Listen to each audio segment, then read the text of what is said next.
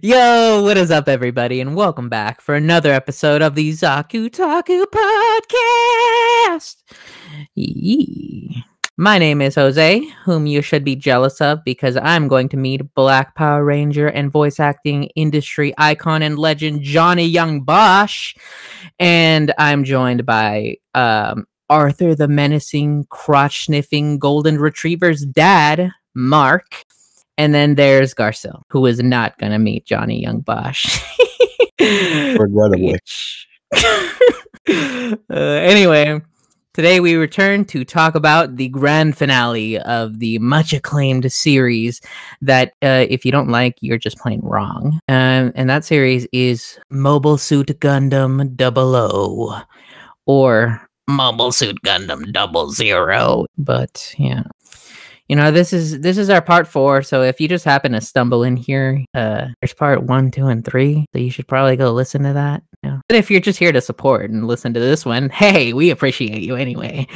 So, yeah, you know, just letting you know. Anyway, back to, you know, whatever I was talking about. We are covering the final 13 episodes of this Gundam 00's series season 2. I'm still not used to them doing that, but it's still cool.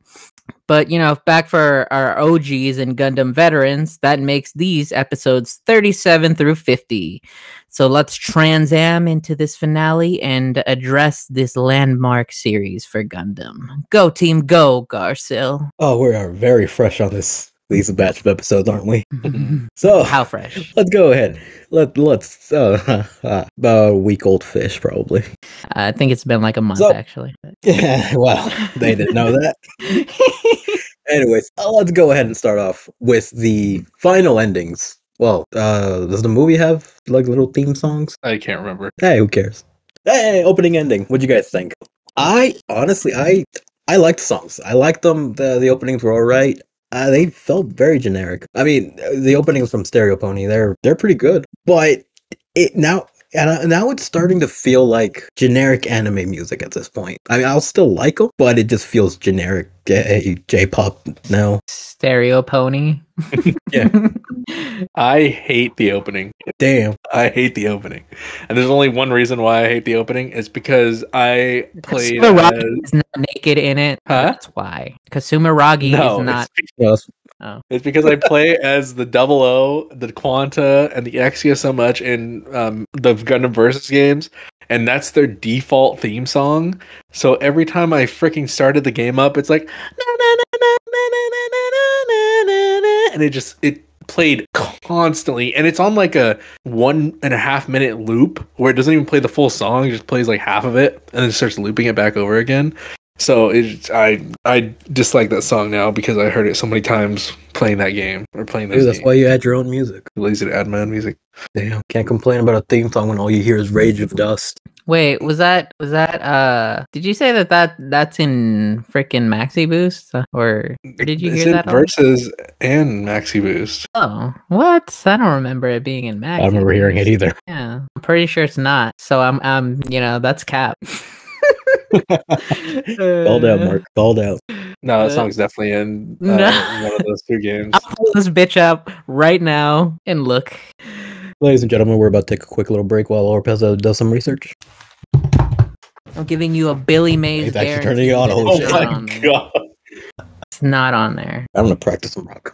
But in the meantime, while my jet engine is booting up. Why aren't you just searching it on your phone? Why are you actually pulling the game up? Oh yeah. In the meantime, while my jet engine is booting up, I think that the song is fun to listen to. I enjoy it. Trash. Why? Just cause, okay, so you got tired of it, but I think I don't know. I just thought it was fun. I like the vocals. I like the. It's a bop. It is a Just bop. generic. It is kind of generic. It's very anime, like you said. Oh wait, the last thing I was playing was King of Fighters. Anyway, Dude, same. oh, this shit has to have me sign in. Okay, well, it's at least in full boost. It is definitely in full boost, and I heard it so many times playing as those characters that is trash. Jose, turn your PS4 off. Oh, you I'll can keep hear it Yes. Yeah. Okay. Anyway, I'm right, and it's not on there. I'm pretty sure. I'll check later. I'll make Mark relented, so as far as we're aware, yeah, we're not right. on there. But it's a fun song. I don't know. I thought it was fun, generic, like you guys say. But I like the visuals for the opening. I think it's actually really, and it's not just for the pervy reasons, you bastards. But I just think that it's very colorful. It's got a lot going on. I don't know why, but Louise just sitting on a chair with Saji just looking at her kind of makes me think that she's like in a retirement home, like she's some kind of old lady. I don't know. I wasn't really feeling that. That was kind of weird, and it's just like, why is she there? It's just, I don't know. That didn't really work out. I think they were trying to do something romantic for them, but like I said, it just looks like she's in a retirement home, or yeah, didn't really work. But then there's like a little bit where Setsuna is reaching for Marina Ismail, and I don't know. It's got some sexual tension brewing between them. You know? Nah. I know. Just kidding. Fucking Hero and Relina have more sexual tension. Yeah, but I don't know. I didn't think it was that bad. I didn't hate it the way that Mark did. But wait, okay. You got tired of it because you just found it repetitive at a certain point. But did you like it at a point? No. He found it repetitive because of the game, which, as he put it, it repeats after like a minute. Yeah, and it's like it's in the game when you're playing, you want like a song that's like a high octane battle music, and when you hear and you're trying to fight to that, it's God, it's so horrible. Imagine fighting to the original Gundam opening. You can do that. Yeah, that's the same thing. It's the same. It's off-putting. It's weird. It doesn't fit. It doesn't feel right. Yeah, and that's how I felt. So I don't like that song. By the way, I don't think I ever mentioned it, but I think the original Gundam's opening is kind of trash. Wow. Look, that song's godlike. What are you talking about? Nah. It grew on me. It actually grew. No, wait. This man's like, so everything he says is invalid. No, that's literally just how it starts, and then it actually goes into a good song. No, that's not. It goes into brilliant licks, guitar licks mixed in with various string instruments of the orchestral variety, and crescendos into a very beautiful piece that blooms forth the wondrous elements of Okay, music. we're not talking about that song. That blooms forth. The ending's all right. Ending's That's a all bop. I'm saying. You're underselling it. Trust You by what's her face? I want Yuna you. I need you. So good. But it totally doesn't fit Gundam at all. I don't think it does. It feels kind of out of place. Like it goes with the visuals, kind of. It does go with the visuals. It would fit more with a Gundam that focused much more on relationships, like Gundam X and Zeta. Once where relationships were a main focus on there. Yes, I can agree with that. Mm-hmm. Yeah. What? Not so much of some of the hollow ones that are found in this series, but you know what? That was one. Oh my god! What? Mark finds Mark, do you think the relationships aren't hollow in this? I think they're the same caliber as probably Zeta. We'll get to that now. We'll get to that later. No, Okay. There's only one, there's only one that's justified in this series. Other ones can suck me sideways. Okay, so as I told you guys last month, secret question time. Mark, you mostly have been the one that's been bringing up that season 2 is not as well liked. Oh, jeez. At least in the circle that you have been in. How do you guys feel about season 2? Season 2, where all my dreams come true. Oh, give me a second. My microphone arm fell. It's where I found the 00 and Setsuna. Right, you guys want to go or do you want me to start? Because I feel start. I may be contrarian. So, I kind of see where some people are coming from if they really don't like this. Because I feel that this half of the series kind of stumbles mostly. And this comes more from the lack of usage of the villains and stuff like that. As Jose put down, the relationships, which just seem forced or even stressed just to make conflict.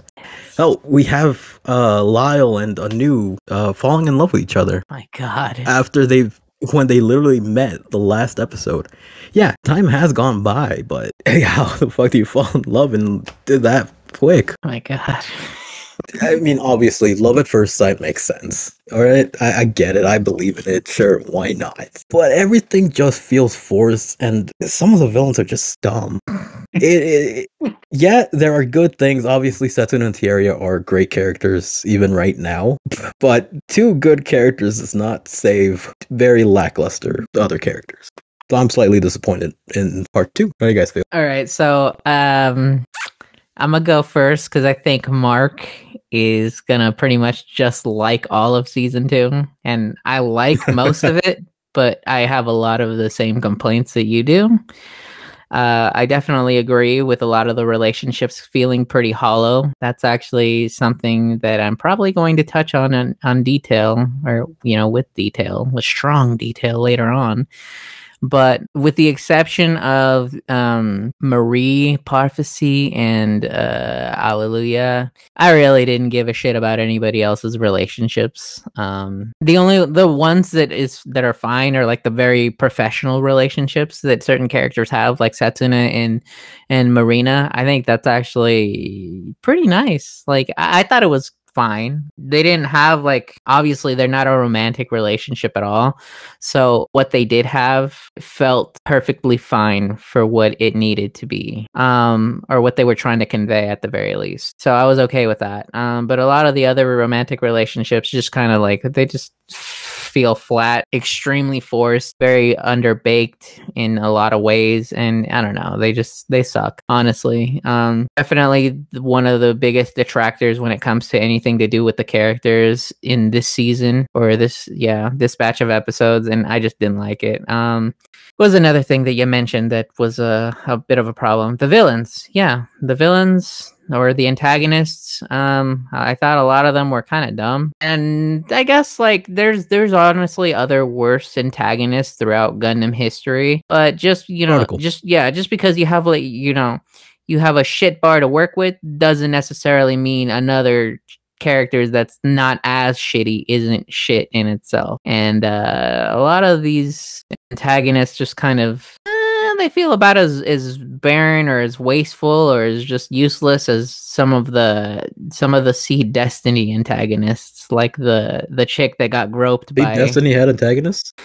What is that the blondie that got groped by the dude we all hate, shit Asuka, yeah, the one who he totally grabbed her wrap. Yeah. And then the other ones that are like her friends, that the rat that talks like this all the time. They felt disposable, and these characters, or a lot of the antagonists in this series, felt very disposable as well. So I mean, that's kind of a weak suit, but I mean, I didn't hate them as much as like some of those past antagonists. So I don't think they're great, but I guess I can still say that they're better than other ones in other Gundam series that we've watched. So that's all right. At least never mind. They didn't make me feel anything. They're just annoying. They just all thought very highly of themselves. They were always talking shit, and they all had really stupid names. So the shit's pretty ass. Get to the stupid names. Yeah, there's so many names, so many dumb fucking names in the series. But what else? What was your other complaint, dude? Just because I forget. What else didn't I like about the series? Or this season, I guess. That's mostly the bulk of it. I mean, I had fun with a lot of the stuff, honestly. The good things that I liked about this season were just like the completion of certain character arcs. So like Setsuna and some of the other main characters that really get their resolution in the end. It feels like they accomplished something. Like they went on a journey as characters and ended up at a certain place that's further, that's more evolved, that's better, that's just definitive in comparison to where they started. And I think that's ultimately a pretty decent thing when it comes to a story and storytelling in general. Like, you want your characters to end up in a different place, and you want it to be satisfying. And I think that not, and I don't think, I feel like that's ultimately what I got. So I appreciate that, and that's something that I definitely liked about season 2. Because there's some other characters in other series that just feel like they start off at a certain place, and then they feel like they're making progress, and then they ultimately just being stupider than they were in the first place from where they began. So, but it's just it's a step forward in comparison to some other series in the Gundam franchise. And even just looking at this series by itself and not comparing it to other Gundams, I think that's solid. Like, I think I can see why this could be, or this is like, its own separate universe. This is a one-off, and it's just like a story in itself. It's good. It does a good job in just like kind of tying up loose ends with characters. Not necessarily the whole plot line, but I mean, there's something that follows after this, so that kind of makes sense, which I don't know how that will go on, but I'll cross that bridge when I get to it. But as of right now, I feel pretty good about like where the characters are, where they end up, and how they evolve and how they change, and just the overall journey. And I feel like that's like one of the biggest strong suits of season 2, in my opinion. And I just also thought that the combat was all around just fun. This was like, I know that you guys mentioned before that G Gundam is like the shonen. Yes, I get that. I get what you mean. It is the shonen because it's literally like a shonen show.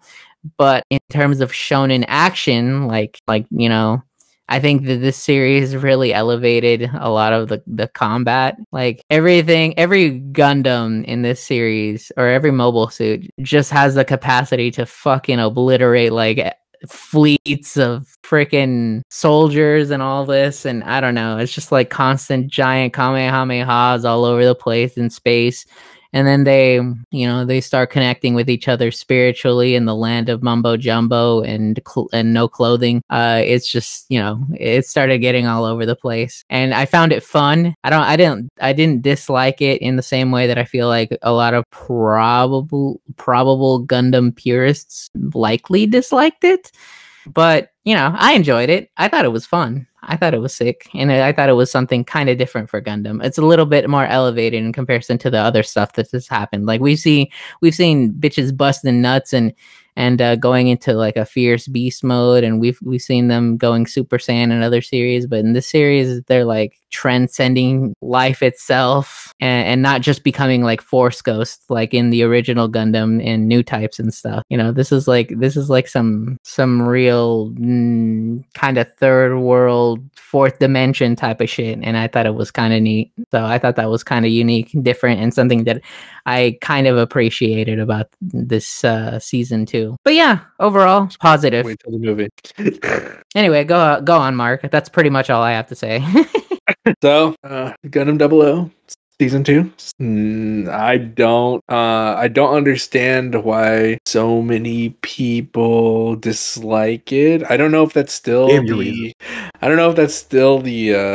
standard complaint, or like the standard ideology around Gundam 00, but I think that the season 2, the part 2, holds up pretty well. You guys hate a lot of the relationships, but when you look back at other Gundam series, aside from Gundam X, a lot of the relationships in those series are oftentimes 2-episode arcs.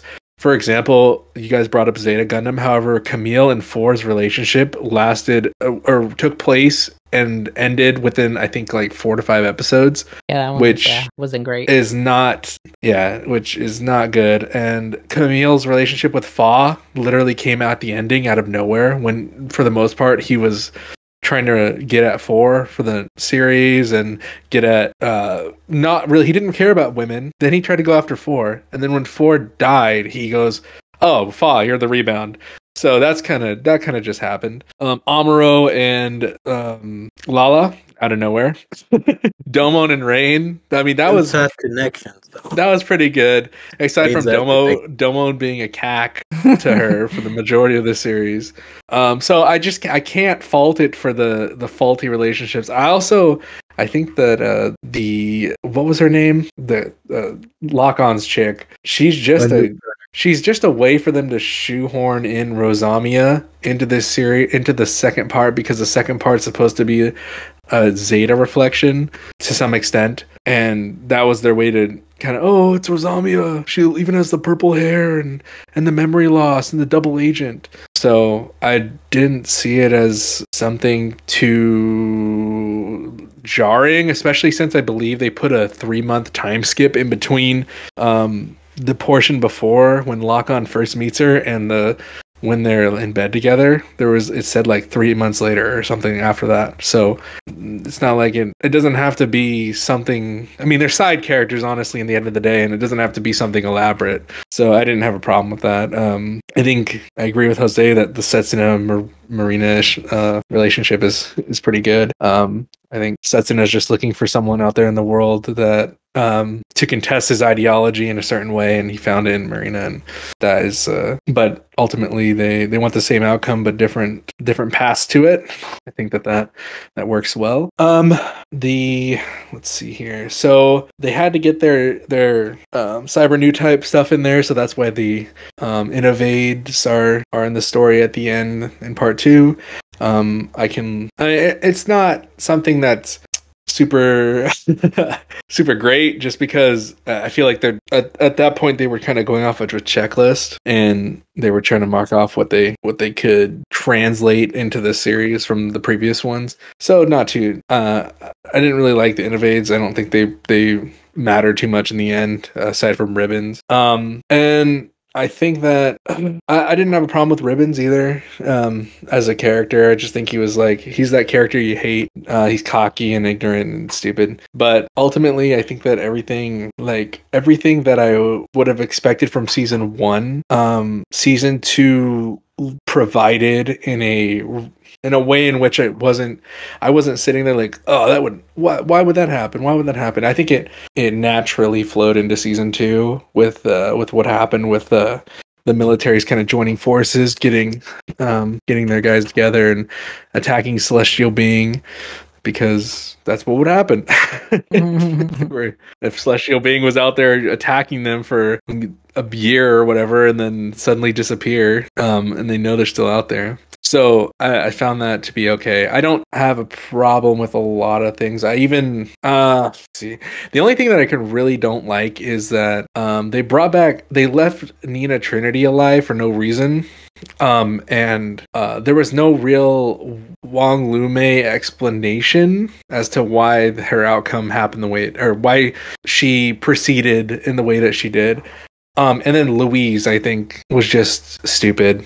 That's one part I won't I won't get behind. I think the Louise arc or the Louise storyline was just dumb.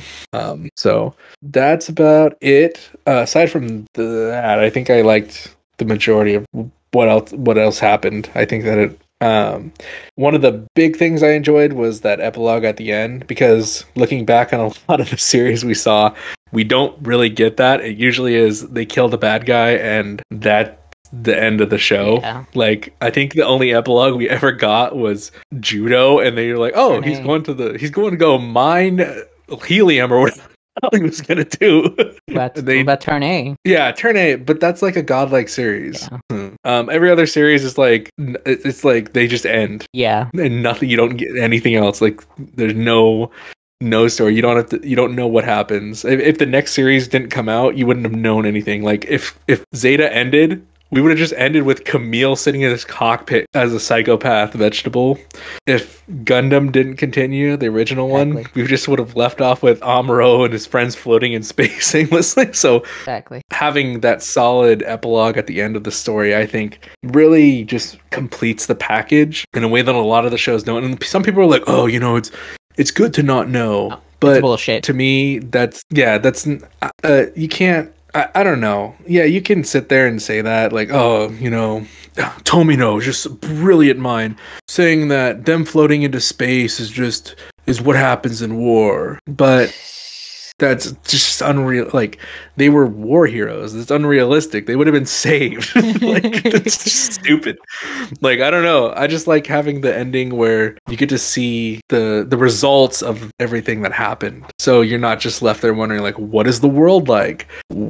What is what's Setsuna doing? What's Tieria doing? Especially in a series like this where the side characters actually have kind of fleshed out arcs aside from the lock-on introduction they threw into this second season. But all the Alleluia, Setsuna, well, he's the main, but Alleluia and Tieria, they have really fleshed out arcs. So being able to see kind of where they were at the end of things is cool, because typically in a Gundam series we have the main character and that's it. Like there's the side characters and they get like little sprinkles of development here and there, but they don't really have like fleshed out full arcs. Like Gundam X is a great series, but I can't even remember the Royby and whatever his name is. They had like 2 episodes. Was it? They didn't have an arc. Yeah. Wits just found out that his mom's getting banged by some other old guy, and that's it. And then he's cool. He hates it, and then he's cool with it. I think out of everything, I think Turn A and Double O so far have, I don't know, maybe G Gundam. No, not really either, because I usually just get not G Gundam. Turn A and Double O have the best, I think, side character development. I'm not gonna count Quattro, and because he's Char, so he has like 2 series and a movie. Yeah, to get it, and they still she still gets shafted. Damn. So yeah. So ultimately, I think that the second season, it does what I needed it to do. I'm satisfied with it. I watched it again with a more critical lens this time and still came out thinking that it so far is my most enjoyed. No, I can't say that. It's my favorite series because of certain things, but it's not like the one I enjoyed watching the most, I think. But I don't know if me rewatching it 6-7 times factors into that. Also, I don't have that fresh lens to watch it through where I'm in awe. But yeah, that's what I'll say. I'll end it there. So real quick, I just want to clarify. I feel like maybe I was taking a little bit of a shit on the series when I was talking, but I want to clarify that I'm closer in opinion like Mark, because I actually really like this series. Like, yeah, there's certain things that I kind of have problems with for the second season, but overall as a whole, I just think that it worked. Like, it's a solid series. Like, to piggyback off of what Mark was saying is that I just feel like overall as a package, it just feels a lot more solid than like a lot of the other Gundams, and it just feels like it's complete. Like, it feels like you have a whole story for the most part, and I like that about it. Like he was saying, like, it's good to have an opening that doesn't tell you, or an ending that doesn't tell you shit, because then you could basically just make up your own ending. No, that shit's trash. That's lazy storytelling. That shit's just lazy. See, there's a difference from an ending that tries to make you think more versus an ending that just feels incomplete or that just doesn't even try. And I feel like that's a problem with a lot of the Gundam series endings, is that they just feel like they just end because they didn't know what else to tell you, or they just didn't want to flesh out the story for the certain characters and their epilogues. And I don't like that. I feel very, very incomplete when it comes to the storytelling in that sense, and I don't appreciate it as much. And so yeah, I'm in agreement with Mark in that, yeah, this and Turn A having an epilogue makes their endings way better than a lot of the other series. I was kind of thinking like G Gundam 2, just because it's very simple and straightforward, and it feels like the kind of ending that it gets is just what it deserves. And that's the only reason. It's just like, it's a very shonen-esque series. It's just very fun. It's not one that's trying to make you think or really like grow in its or show its world building or anything. It's just trying to get a point across, and like, hey, these are characters with interpersonal relationships. That's all you really need to know. And there's fun shonen action. And I feel like the ending for that is all that it needs to be. Like, it's just Domon and his happy ending, and he's gonna, reign to the end of her days, and that's all you need to get from it, But like these series that actually get epilogues that are like fleshed out, that are trying to world build and all that, it feels a lot better that they have, epilogues and decent endings. So that's something that I really appreciate about this series, and I just feel like Double O feels very solid as a whole. Like Mark was saying, it just feels all around solid. Like it doesn't feel like one spot is like overly emphasized, is too strong. Like I can even think back to, even though we all like to chalk up Zeta to being this godlike series, which is great, but it's not perfect. Like I remember the third, fourth of it, we didn't even know what the fuck to talk about, because it was just like a bunch of random shit happening in that batch of episodes, and it was just like it's just weird. It's like it's not perfect. And yeah, I don't think I've ever said that, Zeta has these godlike, interpersonal relationships between the characters either, because I agree with Mark on that. Like, they do feel kind of hollow in a lot of ways. Fa really didn't get shit. And yeah, he kind of just met Four, and he was just like in love with her already instantly. So connection. Yeah, I mean, chalk it up to that U-type connection thing. But I mean, I guess if you really want to push it that way, but that doesn't really, I don't know, it doesn't feel very satisfying when it comes to just like storytelling in itself. It just feels like a very convenient like thing to say in order to justify. I do want to make a correction. I said that you might have gotten the perception that I said that I didn't like the Zeta Gundam ending if it was left alone. That is incorrect. I just want to clarify that I do still think that Zeta Gundam's ending with Camille getting PTSD'd is still good. I will uphold that opinion that I had before. That I still think that's a good ending, and I would have been fine with them not ever bringing Camille back and just having him kind of. Yeah, he didn't come back. He did. It's canon, unfortunately.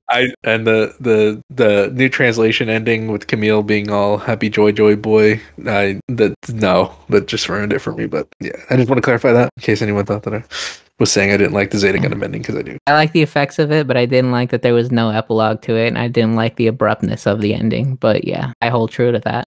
But anyway, yeah, no, this series just overall feels very solid on all fronts. Like every batch of episodes that we watched just felt like they had a place, they had a purpose, they set out to accomplish something with their storytelling. They moved the plot forward, they moved the characters forward, or at least they made us care about things. And I think that that's an accomplishment for Gundam in itself, because not actually a fuck ton of the Gundam series can't even hold that up. They're just limp dick as fuck sometimes, and they just kind of falter at a certain point. Like I said, even Zeta Gundam, that third, fourth of it, what happened? People were getting ice cream and talking. I don't know. Kotz was there. Kotz was getting cucked by himself. I like how we've evolved past Kotz at this point. Yeah, it's just that we've seen much worse things than Kotz. But yeah, anyway, it's a good series. 0000. But yeah, what was it? What's next? The Meisters. Don't call them that. Garcelle, come on. They're not the Meisters. Nah, the Meisters. Okay, guys. Who do you guys want to start off with? The one that doesn't really do much this batch of episodes. Hallelujah. Should we do it this way, or should we just marathon women? Like, instead of individually talking, that might take a lot of time for no reason. Because I mean, you got anything to say? Like, Hallelujah is the only one I really want to talk about. Okay, go ahead. Yeah, I personally have things to say about Hallelujah. All right, let's go. Yeah, sure. So the thing with Hallelujah is that in the last episode I brought up that his arc is basically done. Just him meeting up with Marie, getting together. His arc is finally done. What else could you do with him? Force a what's called, I'm blanking on the word, conflict, forced relationship conflict with him and Marie. He is constantly trying to keep her from fighting from the battlefield, even when she wants to be on the battlefield. Yeah, he made a promise to Sergei that, hey, I'm not going to put her in the battlefield. I can promise you that. But even she wants to be on there. Why is he stopping her at that point? He's trying to play Yeah, daddy. he starts warming up. He does start warming up to him. Hey, that's fine. But the only other issue is that he also does not really do much in this last batch of episodes. He is either a decoy, he gets sent on escort missions, and just guarding the Talamayos. That's it. The guy doesn't really do much. I still like the dude, honestly. I just feel he got shafted in this batch of episodes. That's my take on it. So when I was watching part two, no, season 2, part 1, I was thinking to myself, I'm like, I could have sworn that there was conflict between them later on. Like, am I misremembering that? And then once we got to that episode, I was like, oh, okay, now I remember what happens. And then I kind of thought it was a little dumb. I don't think it was necessary to have that transition back to, what did they call her? Soma Pierce, yeah. I don't think that was necessary. I think it would have been fine to just leave that piece of the story out, and it would have been still, I think it would have been better ultimately. I feel her going back to the battlefield is fine if done right, but the biggest issue is that she goes back to the battle. She wants to go back to the battlefield because Sergei gets killed by his son Andrei, because Andrei does not want to listen to his dad as to why he is in that area. And it's just like, dude, you just let him explain. He was there on a mission. Dude, fuck Andrei. He isn't a traitor. Dude, he's basically trash from beginning to end. Just bringing up right now. Just trying to rail. I mean, yeah. Anyway, no. Andrei sucks. Sergei for life, Sergei in death, and Sergei beyond. Andrei is we weren't talking about Andrei, but fuck him. Anyway, what were we talking about again? You guys have anything to add to them? Yeah. Yes. Soma Pierce. Okay, I guess he doesn't. Yeah, I was like, wait. Who's the next one? Right. Lala Delandi. I think he's cool. I think he also got shafted just because they forced a new lock-on here. That ending with him, I forgot how trash it was. Like, how they have him, like, I don't know, just he seems completely out of character for what they've established. Like, some collected individual. He's pretty collected, right, up to that point, basically. And then Setsuna tells him, he's like, if you can't do it and she's gonna kill you, I'm going to kill her. And he knows that she's trying to kill him, and then Setsuna kills her, and then he's about to kill Setsuna. Like, what the heck? I didn't like him after that point. Like, I don't think anything he did after that point was cool or like fun to watch or interesting, because at that point I just hated him. Like, he didn't do it. He disgraced the lock-on from part 1. Yeah, that was some Uso and Kakajina he lived bullshit, up to the name during that. He lived up to the name when they were shooting down the solar cannon, and then it just went all away. Yeah, because Setsuna tells I don't understand how you can tell Lock-on, hey, I killed your whole family, by the way, or my group did. I was part of that. And then he's like, oh, water under the bridge. Yeah. and then you save him by killing the chick he's been railing for 3 months, and he's gonna freaking glizzy you, dude. Like, what the heck? I only thought it was funny how it just like showed, or it just like you could hear him punching Setsuna, and he's like, "You bastard!" And that's it. And I think Tieria stopped him or tried to discourage him from continuing his thrashing of Setsuna. He tried to, but didn't. It wasn't really that effective. Yeah, no, it just kind of turned him into a simp right there. It was I definitely agree. It was pretty lame. It was very out of character. I didn't appreciate it, and it really just kind of dumbed him down in a lot of ways. Also, it's just like, I feel like we're not gonna talk about her, so I'm just gonna go ahead and say this stuff right now. But I fucking hate Anu. I fucking hate Anu. I think that she's like the worst character in the series, and definitely one of the worst characters in Gundam as a whole. Worse than Marina Ishmael? Yes. Oh right, he's gonna explain why he doesn't like Marina. That is the character that I was referring to before in a previous episode, in that there's only like one character that I fucking dislike more than Marina Ishmael, and it's freaking Anu Returner. She is fucking garbage, trash, straight freaking anal waste. She sucks, dude. She's hardly okay. she's hardly a character at all. She's just got no real self-identity. Even if they try to like talking about a new returner, like she's just have no real self-identity. Like they try to play her up in the series like as if she's kind of getting a little bit of a, you know, like identity to herself, or she's trying to get herself back. Like there's always the comparison that's always made, like, oh, she's like Rosamia. But I don't know. She just has no internal struggle like Rosamia did, at least. Rosamia felt like kind of bad. Like, I see the thing that they kind of did with Rosamia is that they made me feel kind of bad for her. They made me feel a little bit sympathetic for her because they made her seem innocent, like she was this tragic victim of the circumstances that she was. But still, like, at least it made me feel something. Anu just feels so fucking hollow and pointless. Like, she does not have anything going for her. Like her interactions are so limited. She just, even like the voice acting, just she sounds like a freaking hollow robot with no soul. She's just through and through nothing. She's lame. She does not grow, change, really develop. Honestly, she just kind of switches on and off from one thing to another. And it feels like they try to push that as some kind of development for her, but it just falls so fucking flat that it just flies by my head. And I don't feel it. I don't recognize it. I don't appreciate it. And I just wish it wasn't there at all. Like, Kotz is legit a better character than Anu by far, because at least Kotz fucking had a soul, not like this freaking being with boobs and nothing else. Like, she's just literally a plot device with boobs. Like, again, they try to build her up like she's this developing character through her relationship with Lyle, and it's so severely underbaked that it's just cookie cutter cringe cuckery McFuckery. They turn him into a disgusting simp, and you even just mentioned that you lost all respect for him basically because of that.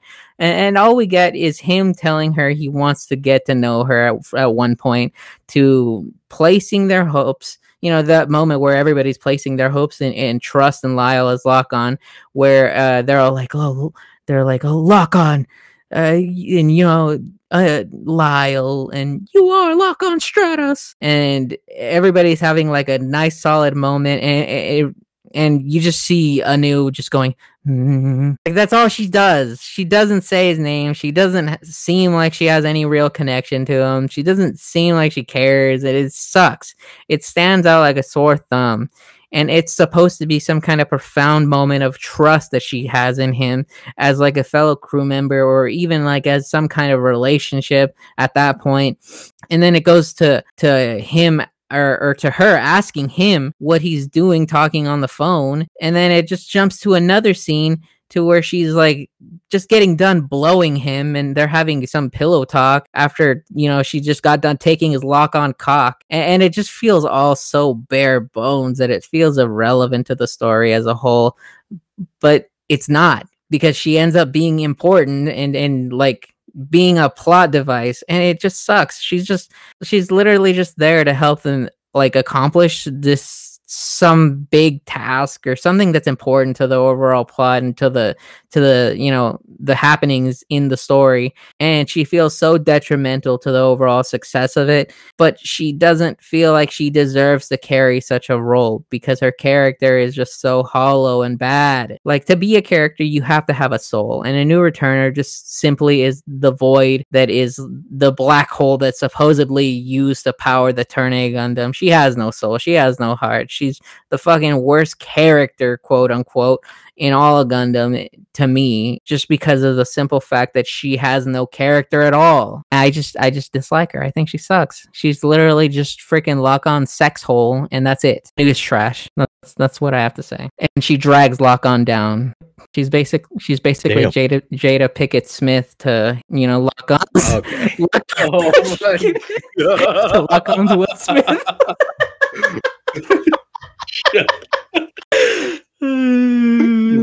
So, Jose, I'm assuming you're gonna do the slap meme with Lock-On and Setsuna. It could work, but yeah. Anyway, yeah. Unfortunately, that's just a big detractor to Lock-On's character. So Anu is trash, and she drags Lock-On down with him. So yeah, y'all have anything else to say, or can we move on to the next Gundam pilot? Okay, let's talk about Meister Tieria. I definitely think Thierry was probably one of the best characters of the Mike. series. Exactly. That's all I gotta add. Honestly, he's just cool. Well, that's all. That's all. I will say I forgot that he what is it? He dies. Remerges with Veda or whatever. No, he merges with Veda He and becomes then one with the Force. I forgot that. Yeah, he becomes one with the Force. I forgot that. So when he got shot, I actually started tearing up. So I was like, I don't remember him dying. And then I remembered he has a movie. And then he popped right back up. So All right, so as a spoiler alert, just tell me right off the bat. But since he has a freaking Gundam in the movie, and I don't remember, was he in the ending of this? I don't even remember. I just remember him getting shot and being a corpse, but still like he's like in. Was he with Setsuna on the final I don't fight? even remember. No, he was control. He wasn't he wasn't the epilogue where he said he will watch over you guys, but until the dialogues to come happen, he'll see you then, or something like that. But he's a naked Force ghost at that point. Okay, but he has a Gundam in the movie, so I'm assuming that he comes back somehow. Well, we do see that Ribbons has multiple bodies, so I'm assuming Thierry just does that. So he pulls a Palpatine. Nobody gives a shit about that crap movie. Anyway, yeah. We're just gonna leave it at that. Somehow Best Thierry character, returned. hands down. Best character, hands down, no equal. Let's talk about this. No, wait. Thierry was awesome. I need to talk out. Give him a little bit of credit. He was on his quest to basically get back to Veda, and he accomplished it. And he just was like a Chad through and through. He had his convictions, and it was just very appreciated. He has a solid voice actor, and he's cool. He's Atherin, and he's also the Carfax Fox. But he's great. He's awesome. Definitely one of my favorite characters in the series, and I forgot how awesome he is. And he even cross-dressed at a certain point. So big props to this guy who's got the balls of stone. Like he's too much of a Chad. Only very few males have cross-dressed in the Gundam series, and Thierry was Chad enough to do it. So he's entered the halls of Judo and Laran. Wait, I forgot Judo was a part of the club. Well, Judo was an ugly chick, but anyway, yeah, Thierry is awesome and totally played Ribbons Allshart. Actually, I'm done making references to other shitty Star Wars movies. But yeah, do you have anything to say, Mark? I just remember liking Thierry, and that's pretty much it. It was solid. Yeah, I like very fresh on this series. I think his Gundam is the worst of them all, and I think his Gundam is the worst of them all in both series. He gets shafted in that sense. It's so I just can't. I don't remember it being this useless, but it's useless. Doesn't the Cerebi have the fucking Blastoise cannons? Yes, it has like hand cannon things, doesn't it? That's still sick. Fucking Mega Blastoise has that. And has a beard. Blastoise cannons are Blastoise cannons. No, it's ugly. Nodley has a beard. Yeah, this one was is it the Seraphim? Yeah, it has the Dude, I was gonna say it has the complete shutdown button too, so that's sick. I mean, the Nodley also had that. He just noped everything. I don't know. I just think it's ugly, and the multiple beam sabers are ugly. You don't like it because it's thick. No, the multi hands. Yeah, it's too big. Well, it's so big and it doesn't do anything. Like in the series, he misses every shot, and he doesn't actually hit any. I don't think he ever actually hits anything. Aside from fodder units. I mean, he scrapes, but he scrapes Kill and Care. That's still it. But Setsuna just freaking flies through the air and kills more people than Thierry does with this giant cannon in like 1 second. There's like a scene where it just shows Setsuna's mobile suit like a beam of light, and then a billion explosions behind it, and then we see Tieria struggling to shoot down one enemy freaking flag. I don't know. I like Tieria. I think he's Gundam sex. But his character's good. And the Seraphim is way uglier than the Nautilus. I can agree with that. No, dude, it has a big Gundam face, though. It's like Gurren Lagann. I like the hair more. But it's like Gurren Lagann, though. Dude, I want to get a kit of it just so I can make Gurren Lagann. I want to get the first season one so I can get the Nautilus. Does the Master Grade turn into the Nautilus? Yes, I get that. Alright, let's talk about this shithead section now. the god. So, I'm conflicted with this one. How? No, because I do like Setsuna. I do ultimately like his character, but I do feel it is super Setsuna show throughout the entirety of this. He just kind of forgets Alio Sanchez. But I don't know, I can't forgive but- that. Yeah, He's Sexuna. but I mean, I do get it. Setsuna's on his path to becoming an innovator, so he has to let go to reform or whatever. So he does forget about. I guess he doesn't really forget about Alio Sanchez. He fucks him up, and then he hears a bunch of children singing and decides to spare him. No. How does it go, Mark? No. No. Mark's favorite song. No. I freaking hate that. I hate that goddamn song. That song is the alright talk with no jutsu of this series. You're not wrong about that. We do actually hear that a bunch of people have stopped fighting after hearing the song. Dude. Song's bad. I mean, I feel many of my gripes with Setsuna aren't with Setsuna, but actually the Double O, which I will talk later about. What? It's not. It's not even. The thing is, it's Broken. yeah, it's broken. But then there are times where it's not broken, like when Setsuna like flies out, it flies through the atmosphere, get into space by itself. Trans Am still, fuck, what the fuck's Trans Am? Just so it can shoot down the second solar cannon. It's not really a solar cannon, but I'm just gonna keep calling it a solar cannon. So he tries to shoot it down. He does the fucking giant ass spirit sword, hits it, but doesn't destroy it, and then he just falls to the fucking ground.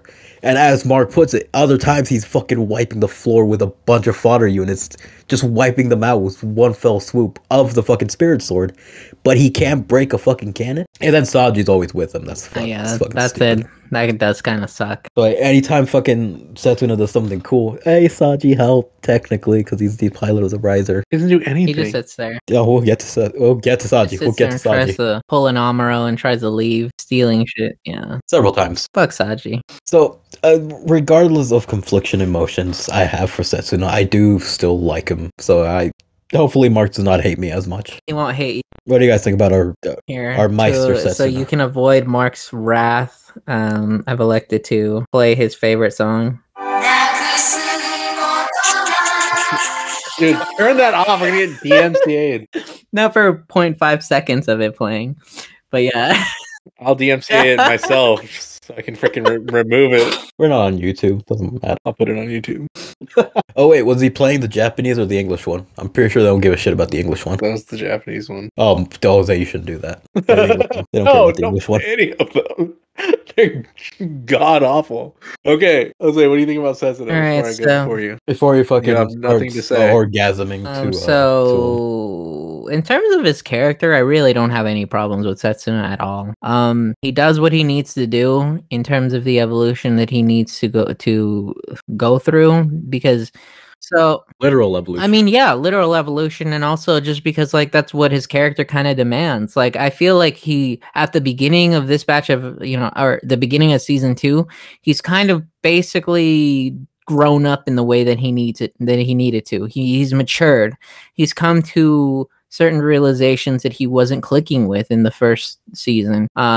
Or the first half of the series. And I feel like getting to that point early on in this second season, he needed another thing. And I like that they ultimately went the route of, trying to justify or make it seem plot relevant that he is an innovator or that he goes into this state of godhood, which in a lot of other series, they kind of just, ultimately devolve this or they ultimately just kind of relegate that kind of thing to just being a superficial power up for combat. But in this series, it becomes, or except the new types. But in this series, it also just plays into his character in itself. Like it's an evolution of his character, and it changes his character. It's a new path basically for him to have to explore as a character.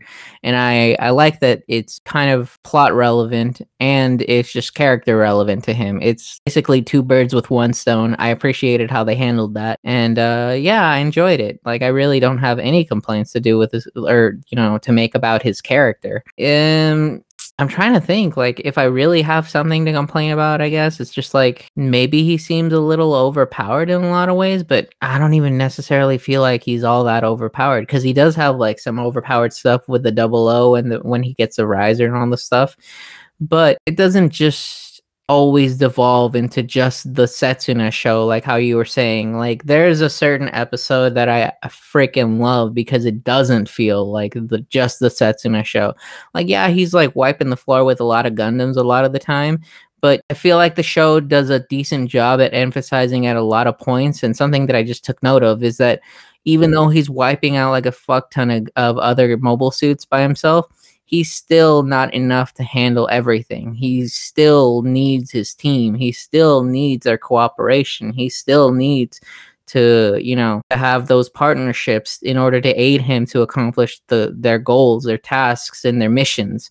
Whether they're playing a certain other part, whether they're defending the Talamiles, there's points in the series in episodes in which he is unable to protect the Talamiles at the same time as being on the offensive and just doing everything. Like particularly, I always think primely Memento Mori,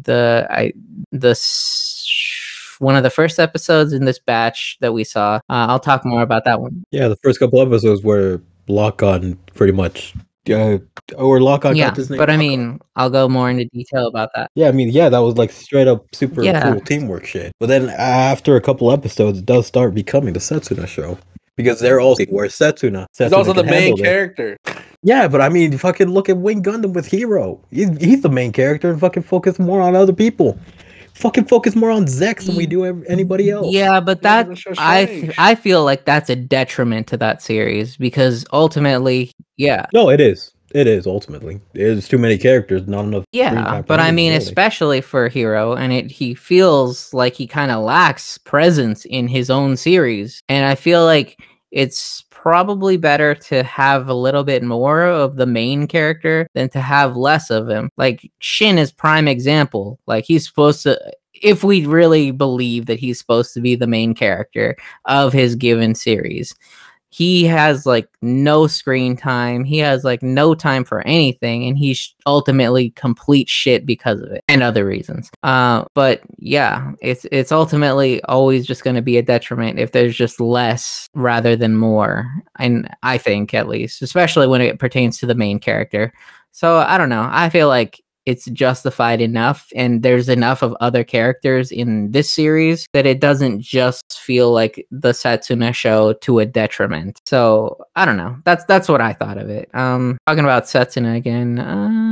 I mean, yeah, I feel overall just really good about his character. He's awesome. I think he has an arc, he has evolution, he has many things that he changes throughout the series. He has a role, he's pivotal, he's important, he's relevant, he's what a main character should be in a lot of ways. And he's also a minority, so fuck yeah. I don't know why I said that, but yeah, he's brown pride. That's David there. But yeah, no, Setsuna as a Chad. The Crujus punk is a freaking Crujus god. Yeah, he is a Gundam. Mark? Setsuna, my favorite character. I don't have any problem with Setsuna in this season. I think he's great. I think that everything they did with him was great. I think that, like you guys said, having him not be able to do everything by himself. I mean, of course, he's able to do more than other people, but he can't do everything by himself. He does need the help of everyone else, and you can even see that in like the ending piece where he's fighting Ribbons, and I can't remember the mechanic guy's name, but he's like, he knows what's gonna happen, and he's like, prep the R2 or whatever, and then like, what? Why? Oh no, Sumeragi says Sumeragi is, yeah. Yeah, prep the R2, and he Like, why? Because Setsuna can't do everything by himself. He needs the crew to help him out. Like, I didn't. I think that they explained. I don't even. Did they explain? They might have explained. I know why. So it makes more sense to me why he became an innovator. So there's not that like ambiguity with the new typeness that we often got. Like, why is he a new type? I don't know. Because he's in space. No. And also he's not. It doesn't like drastically change his character like it does with Amuro, or I think Camille is still fine-ish, but like Judo and Uso, where when they got to their peak new typeness, they just became husks of of who they were before, and that always bothered me in these shows where the characters realize that they don't like battling in war isn't the thing they should be doing. So let's just not do it and let everyone else die for no reason because I don't want to fight anymore. Yeah, they're kids. Yeah, it's traumatizing. But I think the more realistic thing is that you're going to defend your friends. And Setsuna does say the line like, why are we fighting? We need to understand everybody. My new goal is to understand people. And then they go and shoot his friends and he murders them all. So that's the one thing that always bothered me in all these Gundam series we watched up till this point, is that once the character hits the realization phase of their transcendence to whatever they're transcending into, they typically just stop fighting, and it's just not how things would happen. Like, I think Uso's the main culprit of this, where he just stops. Like, I don't think Uso kills anyone past the halfway point in the show and just lets people just die all the time, lets his friends die. And that just annoyed me to no end. So having Setsuna actually, like, his nutsack didn't shrink when he became an innovator, that's just nice to see when I'm watching the show. I like how he in this season he's the connector. Like previously he was the one. He's always had the mentality, like a followable ideology where you're like, okay, I can see he went from point A, being a child soldier, point B, deifying Gundams because they saved his life and he sees them as a tool that he can use to help others, eradicating war. It flows properly. And he starts out in this form in season 1 where he's kind of standoffish even with the rest of his teammates, to a character who is the one who's actively trying to help the team be more cohesive. Like, although the outcome wasn't probably what he wanted or what should have happened, him saving Lock-On and him like telling, like, the old Setsuna, what would he have done? He would have saved Lock-On. He wouldn't have said anything beforehand. He probably would have done it the first time. He just killed her. This time he's telling him like, hey, you got to get your head into this, and if that happens again, I'm saving you. So he knows preemptively what's going to happen. And I don't know. I just like this character a lot. Also, I think I said it before. I can't remember now. But him being from the Middle East is just, I feel like that's just so important. I feel like having a character that's like, I'm trying to think of another instance in my life where the main character of a show or cartoons, especially, I'm going to call this a cartoon. It is a cartoon. Don't hate on me. Is Middle Eastern. And I can't think of one where the main character is Middle Eastern. Probably some now. Yeah, maybe. But I can't off the top of my head think of any. So, and especially around, this show was created around the time, I know I said this before, but around the time the 9/11 happened. So them being ballsy enough to have the character be from the Middle East and have a lot of his background ingrained in like the conflicts that were going on at the time. So like the wars and the terrorism and all that stuff that was actually happening during that time period in the Middle East. I think there was a lot of civil wars going on and stuff, and having like radical religion be part of his background as well, and then him coming to like understand, and it's not I know that some people can kind of take that the wrong way, but I think that they did a good job portraying this character. And I think that they didn't strip away his Middle Eastern identity in doing so, because he goes back to the Middle East all the time, and he's trying to help. He's trying to help the conflicts that are going on there, trying to stop it. And I don't know. I just found that special, I think, because like, we're all minorities. we don't see a lot of, I mean, we see more representation than someone from the Middle East probably does. So I just can only imagine when having a character from, like, you seeing yourself on a screen like that is probably really important to certain people, and them doing that is just cool. Yeah, we got Chico Rodriguez. Yeah, and I think Gundam's really good about doing that. I like we said, not Chico Rodriguez, but like Double Zeta, when they had the scene in the sequence in Africa where they didn't like over stereotype anybody, or that scene does definitely stand out to me as an important sequence in that show. So having evolved to having the main character be from the Middle East and not just like a short sequence in the Middle East, because a lot of Gundams do have short sequences in the Middle East, but having the main character be from there is really cool, really important. Yeah, so when are we gonna get the first Latino main character in Gundam? We've had Laurent. Laurent's black. We're getting a girl. We're getting a girl. Damn. Baby steps, man. Baby steps. Yeah, we're the furthest in the back. Hey, we had that cultural scene in Turn A. The one with the tacos and the kid with the burrito. The mariachis with the guitar. We also had that dude in One Pocket. That's true. He died. Yeah, he did.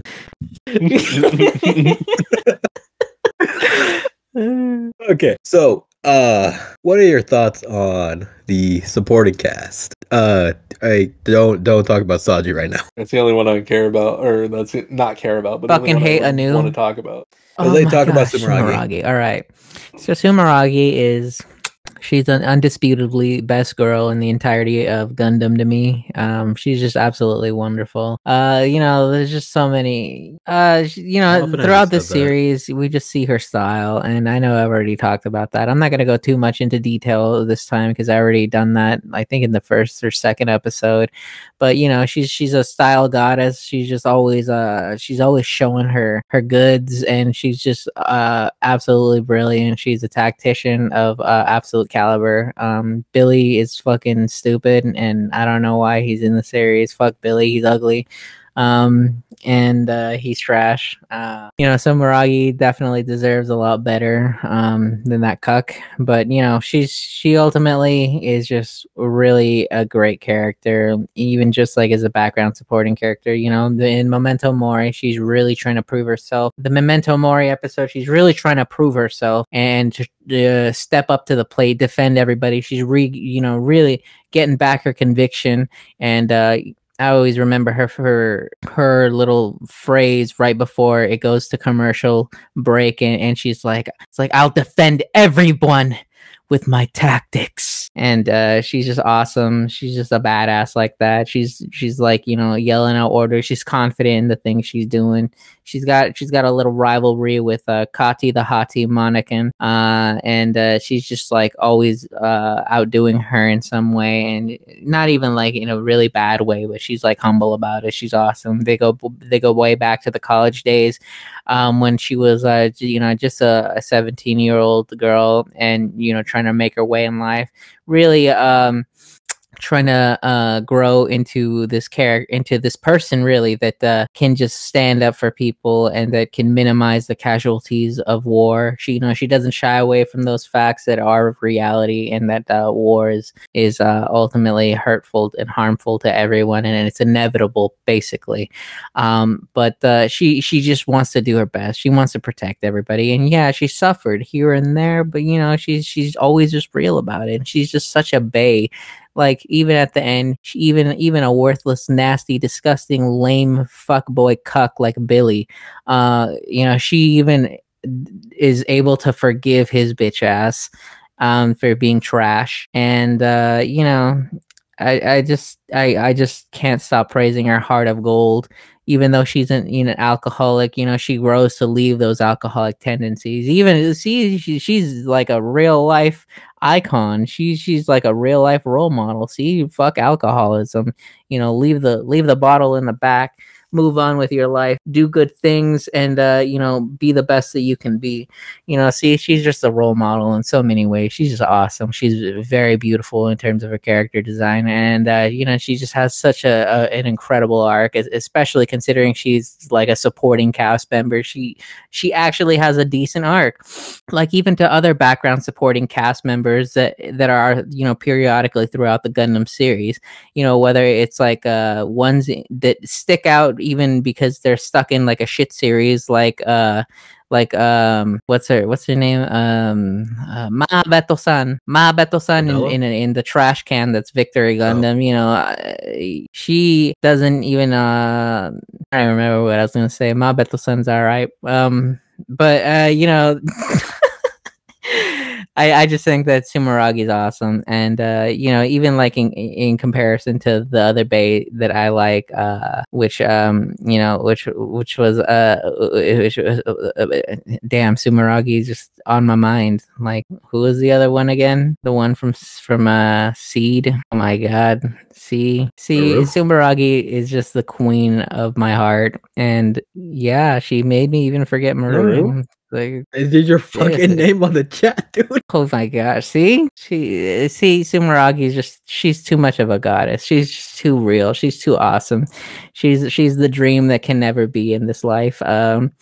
It's just, she's insane. She's a great character. I love her all around. She's easily the best waifu in the series. She's the most adept character. She's the most shows the most growth as a supporting cast member, and as a supporting cast member that is not a Gundam pilot or a mobile suit pilot. She's just a badass. She's a leader. She has 10,000 times more the balls that Bright Noah ever will have. Like Bright Noah is a worthless child next to her, next to this Chad that is Sumeragi Lee Noriega. Like even she's just awesome. She puts all those fools to shame. I can. Who's a better acting commander than her? Not even Jamil is better than her. Not even, who else is there? Throw me someone else to compare to her. No, he's trash. Bicha? He doesn't even contend. Bicha is just a beach. He's Bright Noah is just a worthless cuck. Glasses should have ended up railing his wife. Double Zeta really fucked Bright Noah. He's just a nasty cheater too. He was gonna get what's her face, the whatever, I don't even remember her name, Emily or whatever, fucking blonde chick. And Bright Noah, he got into it with a chicken and he lost. So that bitch just takes L's all day. He stands no chance against Sumeragi. Sumeragi would literally clap his cheeks with a strap on, because she's just so much better in every single way, in every single facet of a character that is possible. Bright Noah's trash. Can't wait to see a Gundam Unicorn so I can trash him some more. There's just nobody stands a chance. There's no commander, no leader in any of the other series that I can think of that holds a candle to Sumeragi Lee Noriega and her gorgeous brown hair, and her sense of style and awesomeness, and she's just awesome. I just love her so much. Like, I'll simp for Sumeragi till the end of my days. As a Gundam character, as an anime waifu, as everything. She's just everything. Okay, like she doesn't have any of the drawbacks that other waifus have had, like not even like Queen Haman and her, well, we've talked about that in the recap episode that we did before, but I don't need to go down that same old road again. But Sumeragi is just next level in pretty much every way, and she's just awesome. Like, there's only one character that I could even think of in another series that's like a female character, but she's not even like the same kind of like. No, she doesn't even qualify. She's not the same, because she's more of a princess character. Like, nobody. Nobody. There is no one that compares to Sumeragi. She's just absolute queen. She's just chat. She's just style. She's fan service. She's literally everything I could ever want in a character, and I just fucking love her. So yeah, Sumeragi is great. Stan Sumeragi for life. Stan the queen Sumeragi. Sumeragi Lee Noriega hashtag wins all queen. Yeah, and she wears purple. Looks good. Oh, and they should have left that small top on her, the one with that shows some of her belly. That was cute. Like styling and profiling, and also looking bae. Good stuff. But yeah, I think as I was in the last batch of episodes, I think I just had to go back to it. Yeah, Sumeragi's a goddess. Oh, So- honestly, longer than I expected. So while you were doing that, quick sidetrack here. I looked up Mexicans in Gundam, and obviously what mostly popped up was pictures of Mexico. Chico Rodriguez and the Tequila Gundam. However, there was a slight controversy I found that is quite interesting, and it is there is apparently contention within the community on whether or not Amuro Ray is Mexican or not. What? There is apparently in some novelization they say that Amuro is canonically from Mexico. However, there is a Dynasty Warrior game that states that he's from Canada. So there's people that think Amuro is Mexican. Isn't he from Side 7? No, he was born on Earth. Yeah, he's on Earth. He was transferred to Side 7. Yeah, he was transferred to Side 7, born on Earth. So See, the only thing. No, well, I Arturo mean Reyes. Amuro. Like say that in Spanish, and I always rolled off the tongue. That's why I always kind of thought to myself, Amuro. like, I don't like Amuro as a character, but I think the name Amuro is actually kind of awesome, and I would consider naming my kid Amuro just because it sounds cool. Like Amuro. Like it just rolls off the tongue nicely in Spanish. So I can totally see that. But Ray is what throws it off for me. Like he can't be. He can't be Hispanic. Maybe I he's don't know. half. Maybe he's half, dude. yeah, Maybe they say that he Pop- might be half Canadian, half Mexican. Yeah. Because his mom did grow have like her house was in Canada in the story, so I don't know. But however, there was one guy on a chat forum that said that Low Guile was Latino, Let's go. I'll take it. and of course we cannot forget that there was a side character. Oh my God. Ryu Jose. was obviously his Mexican. Why does he have two some first form. names? Maybe it's maybe they messed up on the translation. It's supposed to be Jose Ryu. I don't know. I mean, the only thing he had was the Jose thing, but yes. Isn't it Rio Dragon? Yes. So Dragon That's a pretty Jose. sick name, I'm not gonna lie. Okay. Well, side tangent. Done. Let us know if Amuro's Mexican. Or Canadian. Amuro's a paisa. So this took longer than I was expecting. So blanket statement. All the side characters start from Saji and Wong Lume. We're all right. They were there. Ian was cool. Oh, were we supposed to talk about all of them? Oh shit. I mean, Oh God. again, I was not All expecting. right, All all right. right. Oh, Here, that one long? quick thing. I'm fucking pissed that Wong Lume died. I forgot she died. Oh, I'm she not. deserved it. Yeah. I forgot No. she did too. That was the No, only but I thing I mean, we remember she didn't. did. Okay, so I'm just sad that Oh, here- her here- brother let me- sacrificed himself, and then she literally dies like 5 seconds later. Like, damn, that sucks. I feel bad for that guy. She's a greedy bitch, dude. Ribbon said it. Yeah. She didn't care. She wanted to see the world that was gonna happen. She She worked wanted so to hard usher it for in it. and She stuff like that. deserved But it. no, See the fruits of her Cute labors, bitch. only to get cacked by Nina Trinity. She was just what's his face, Alejandro Corner or whatever. Fuck Cross Alejandro, Corner, dude. whatever That guy his name didn't was. do shit. No, that guy was freaking 2.0. Ribbons All Sharp before Ribbons All Sharp. We got played by Ribbons all shirt. And Wong Lume got Wong played. Lume was just All enjoying Sharp. the ride, and she was just there. Like she didn't deserve it. She was trying to steer the ride, She just wanted to see how it happened. and look where it happened to her. Wong Like the Wong greedy Lume bitch she deserves is. better. The only thing I'm gonna agree with Ribbons about. Wong Lume. All right, let's talk about Saji. Saji Crosscock. Dude, Saji. God, I fucking can't, dude. This dude.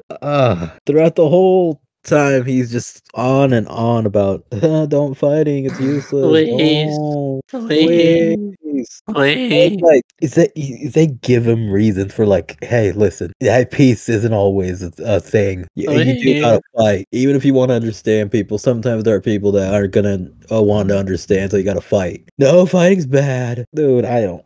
I thought Saji was cool in the season 1. So what the fuck happened to him now? Dude, Saji's lame. Lame. He's the kind of guy that would provide Louise's other boyfriend with the condom. Fuck, he's freaking trash. He's a cuck. I mean, there's a thing. There's a thing that could be said about his commitment to helping Louise, but still. Louise, you know Louise. Literally, what he sounds like when he's talking to Marie, like, and she's telling him, and she's like, "Oh yeah, she's that crazy bitch that wanted to kill people." And he's like, "You know Louise? So Louise is a bubble suit pilot? I knew that was Louise." Oh my god! Like, he's literally says her name every single time he freaking talks. It's just cringe. Was there any benefit to having them as characters aside from season 1, where like, hey, we can see what the average person feels about what's going on with Celestial Being and everybody else? Hey, that's cool. Was there any reason to add them into the main story? Not a good one, I don't think. No, right? No, because it's all just force. Because like, what the fuck does Saji do up until he starts? This is like giving those kids something like in the actual plot, like the kids from Zeta Gundam. Only though they were actually, I don't remember their names, but I just remember like, Shit and that's what you said, right? Oh, Shinta and Kum and Kum. Yeah. Shit and Kum. Horrible names. Anyway, but that's like giving them like a central portion in the plot and story and making them relevant and forcing them to be relevant. It's like, oh, we already get that they're, the back. Like, I was about to get to that. I was like, but they were actually, better implemented than this cock Saji, because they saved people and they were active in that moment. But Saji just complains. He's literally just there to bitch and moan about everything. Like, he's like, what were we laughing about, Mark? Was it this batch of episodes? And then he's like, Celestial Being, you're gonna go fight. It's like, oh yeah. That was in the last batch, but he still does it in this batch. He's so dumb, dude. He's just dumb, dude. He's just dumb. Why does Saji lack a penis? He's a Ken doll. He's just there to freaking not rail Louise. Even on Louise, there isn't really even much to add. She's kind of just there. Yeah, she pilots the fucking mobile armor. She gets revenge on Nana, and I guess the one thing is like, okay, revenge is kind of hollow that sometimes. Moment. That was cool. It's like, crush that bitch. Yeah, Nana. Like, hey, she's like one of the only people that does get their revenge. Yeah, she like completely cucks Nana. That was a pretty good moment. She's like, oh yes, I'm gonna get to fight the guy that killed my brothers. I'll take him out right here. And then she just gets cacked by the person that she screwed over for no reason. She got what she fucking deserved, bitch. But yeah, no, Louise is pretty worthless. Yeah. And we already agreed that Andre sucks. Fuck that bitch. He ain't no Smirnoff. He doesn't taste good. He's just freaking hollow shit. He's just a douche. He chose the wrong side. He deserves to be locked away in a prison and then thrown into the abyss and then tickled until the end of his days till he can just. All right. Till he's left. Yeah, tickled. You fucking say tickled? Suffers laughing, unable to. That's not a fetish. Right, okay? Fetish that is actually aside, hurts. Have you ever been tickled for so long? That shit hurt. It's not a fetish. Fetishes aside. Okay, whatever. So let's go ahead and talk about the villains. All right, so let's talk about the villain. Okay. Do you want to go first? Okay. Well, mine's gonna be all right. Blanket No, hang on. Save it for good. Save it because it's probably gonna be good. Here, I'm just gonna say one quick thing. It'll be better than mine. I don't know. So, all right. So, Ribbons is trash. He's just another bitch who took a look at his own dick and told himself that his 3-inch tip, fully erect, stands above the rest. And then he was lied to by his own mom, who likes to take it, doggy style, and she just likes it hairy. and she was telling him that he was handsome when he was a kid, but in all honesty, he looked like his ape of a father. But she named him Ribbons, so he was just destined to be a gorilla ass blast, basically from the very beginning of his inception. He's just another cookie cutter whiny boy with little man syndrome that just wants to rule humanity. He never stood a chance against the Chad Setsuna or Sexuna, as Mark would say, who is ultimately just a Crugis punk with desert dick, but still has a lot more refined taste and is just more of a Chad than the altar boy Ribbons Allshart.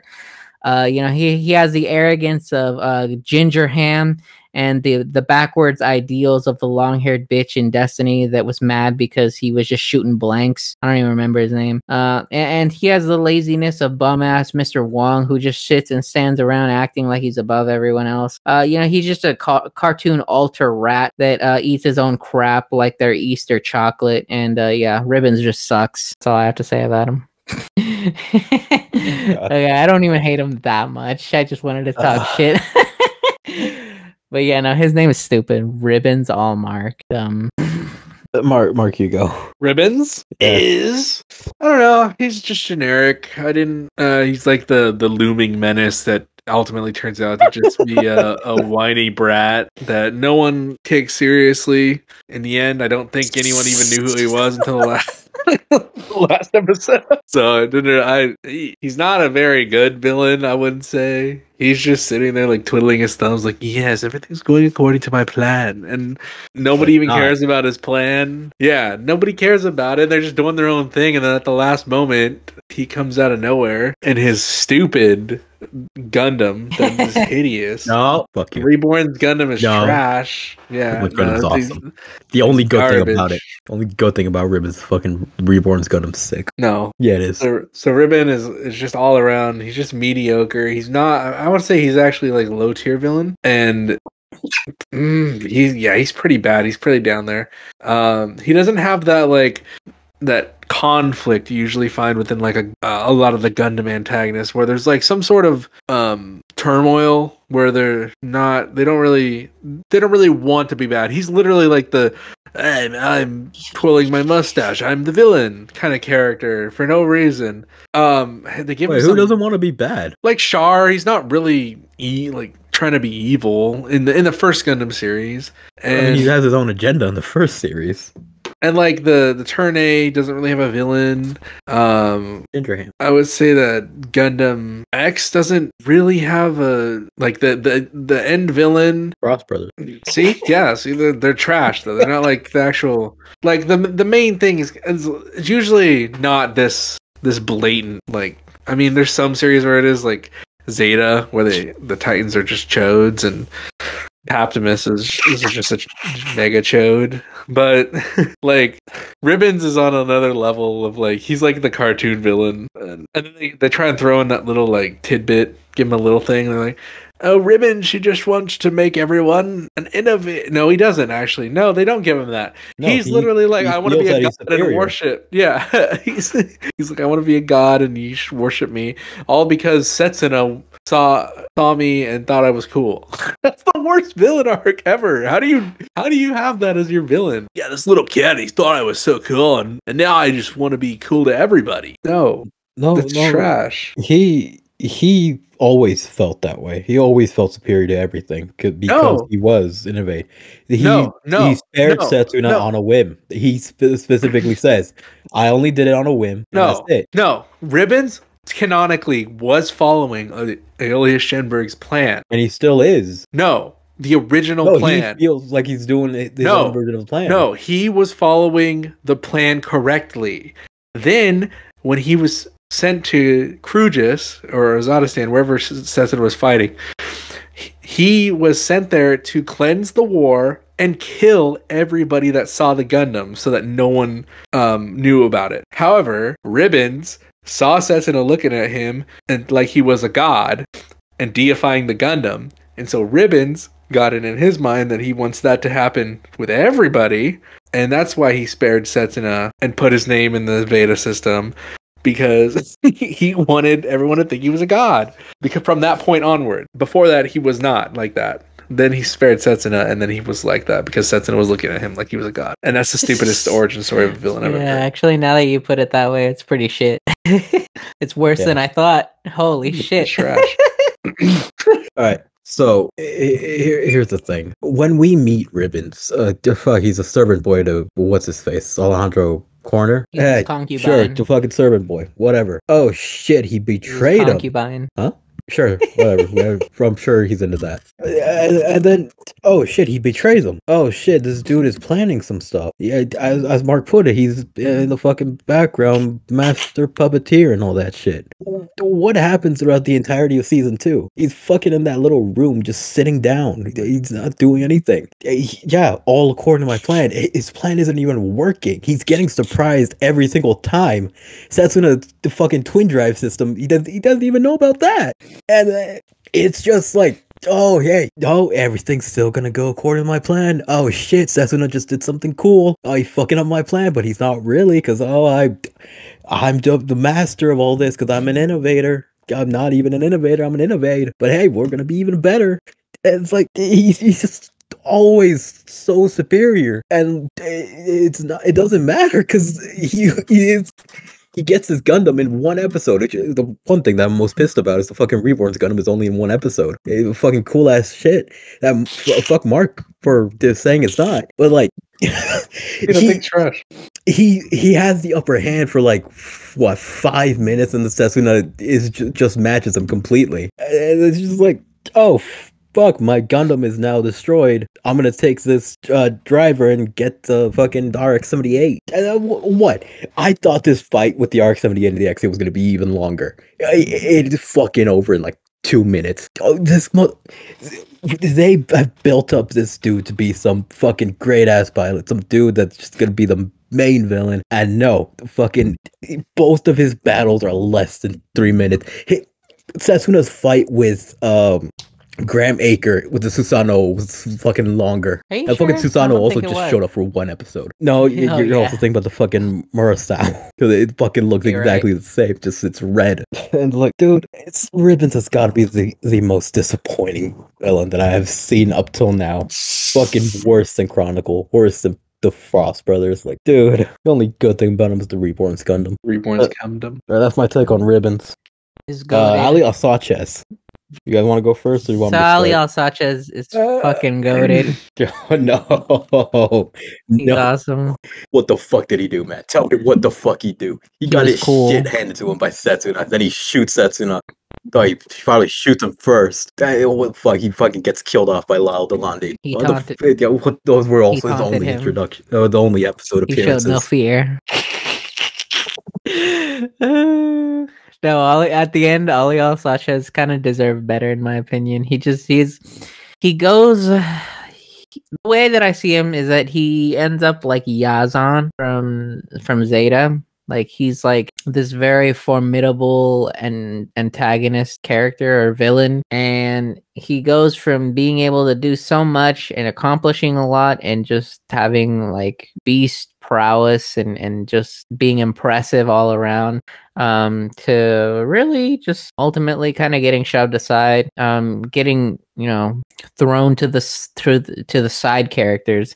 Like his whole thing with Setsuna, that just like they forget about that. He just gets brushed aside, and it's just like tossing Lyle Delandi like, oh, here, let's give you something to fucking do. So that happens, and he has to fight him. I thought the fight was fun. I didn't think it was that bad. I thought it was enjoyable. I thought it was solid. I thought the way that he died made I thought that was fitting in terms of just like having it be something for Lyle's character, but it was ultimately just kind of sad for Ali Alsachez, who was this beast at the beginning and just kind of ends up getting cacked by someone that's not as good, not as cool, not as experienced, and I don't know. He was just lacking in this batch of episodes, but overall, as a whole, I like him as a character and as a villain. I think he poses a threat most of the time, and he's kind of just evil for the sake of being evil, but he knows it, and like that's his character, and I appreciate that. It's not like they try to do more with him than, or they try to show more with him than they really need to. Sometimes you just gotta have that evil for the sake of evil, because some people just oh god, I'm about to use a freaking Dark Knight quote, but some people just want to watch the world burn, and yeah, that was Aliel Sanchez in the series, and I appreciated his character for what it was, and I just thought he deserved to go out more like a badass and deserved a more badass ending than what he ultimately got. So yeah, Aliel Sanchez. Oh yeah, and he fucked up the Trinities, so that was pretty awesome. He freaking Shrek'd all of them, dude. He freaking destroyed them. So that's extra points on why he's fucking awesome. He's goated, and he deserves to be goated. But yeah. Oh yeah, and he's voiced by Steve McNeil, so that's awesome. Scott McNeil, my bad. That's nice. But yeah, he's goated.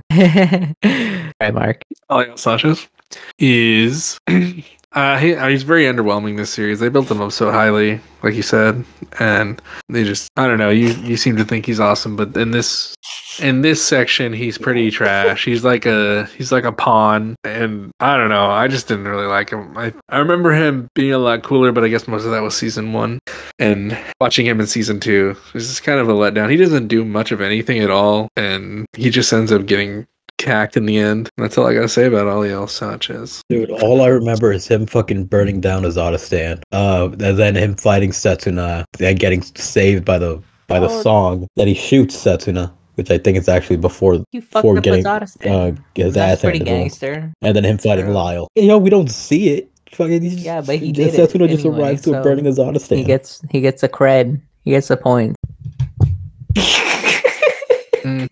He's trash. No, I'm in full agreement with Mark. It's just, he got built up so much. We praised him so much in the first 2 episodes, and then just now he was barely in the part 3, and he's barely even in this one. Yeah, you guys are right in that. He's underwhelming in this batch of episodes. And he's so underwhelming. His coolness from the first batch doesn't even matter anymore. I respect your opinion. Well, you are wrong, because he fucks a lot of people up, dude. Change my mind. Change my mind, dude. Change my mind. He kills Saji. Aliel Sanchez is trash. Change my mind. Fuck, I got the little. Yeah, that was terrible. He instigated so much. He was cool. I thought he was cool at that point too. He was a good villain. Yeah, season 1. In season 1. I'm not saying that he didn't suck in this batch of episodes, so I'm just saying. I was gonna bring him up with the side characters, but I forgot. Oh my god. Graham Aker, trash. Mr. Bushido, dude. He fights one battle with the Murasao, and then he switches over to Susanoo Owo. And I don't even think we get told that that's what it's actually called. He's able to match Setsuna in the 00 Riser for a while, and then like Setsuna just completely overwhelms him, and then like he's gone for the rest of the series up until the epilogue where he just shows up behind Billy, which I mean, hey, he's all about Bushido. He was defeated, but he wasn't killed. We see in the epilogue that Billy's uncle, was it? He killed himself because he's also Bushido and taught Graham Aker how to be Bushido. And Graham didn't kill himself. Hey, character development. But I mean, the complete transition from Graham Aker in season 1 to Mr. Bushido in season 2. It's just like terrible. I do not like Mr. Bushido at all. It really feels like a fucking Quattro Magina to a counterattack Char for me. Susanoo is sick though, and I guess the Murasao as well. He should have stayed Graham Cracker and never become Mr. Bushido, because he's fucking trash. He's anus. He's freaking. He's so bad. He's so cringe. He's so. Oh god. No, he wasn't. He was also cringe as Graham Aker, but like good cringe, okay, like good cringe. I'll accept that. But I mean, you're not gonna fucking tell me fucking. He was just time to enter a lover's embrace, and you're my sleeping beauty. That is cringe as fuck. The man, he's funny. You can't hate him for being the wordsmith that he was. Hey, so where I come from, that is called cringe. Nah. Anyway, change my mind.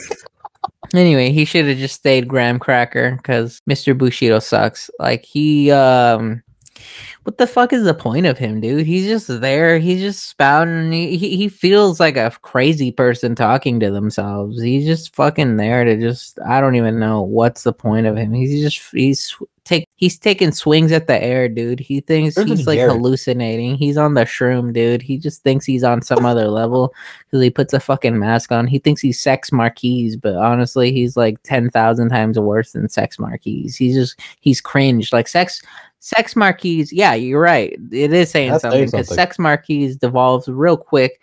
But I mean, at least he's solid to a point in comparison to Mr. Bushido. Mr. Bushido is just freaking. He can shove that samurai katana up his ass, and maybe he'd be a better character for it because he's just freaking horrible right now. He like the way that he is, the way that the series is like ends with him and like that. He's just bad. Like there's no point to anything. He's just fucking SpongeBob. He's just like, oh, I'll do it when I feel like it. He's just fucking dumb.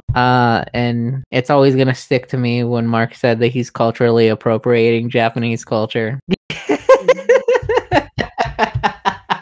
Oh my god, so good. But his master's Japanese, so it's See, I don't remember his master being Japanese, but whatever. Talk about Billy that old fart Katagiri's that was uncle, like so. making the adjustments to the flag or whatever. Yeah. no! Old It's like fart. one scene That where he's like, "You have now mastered the art of Bushido."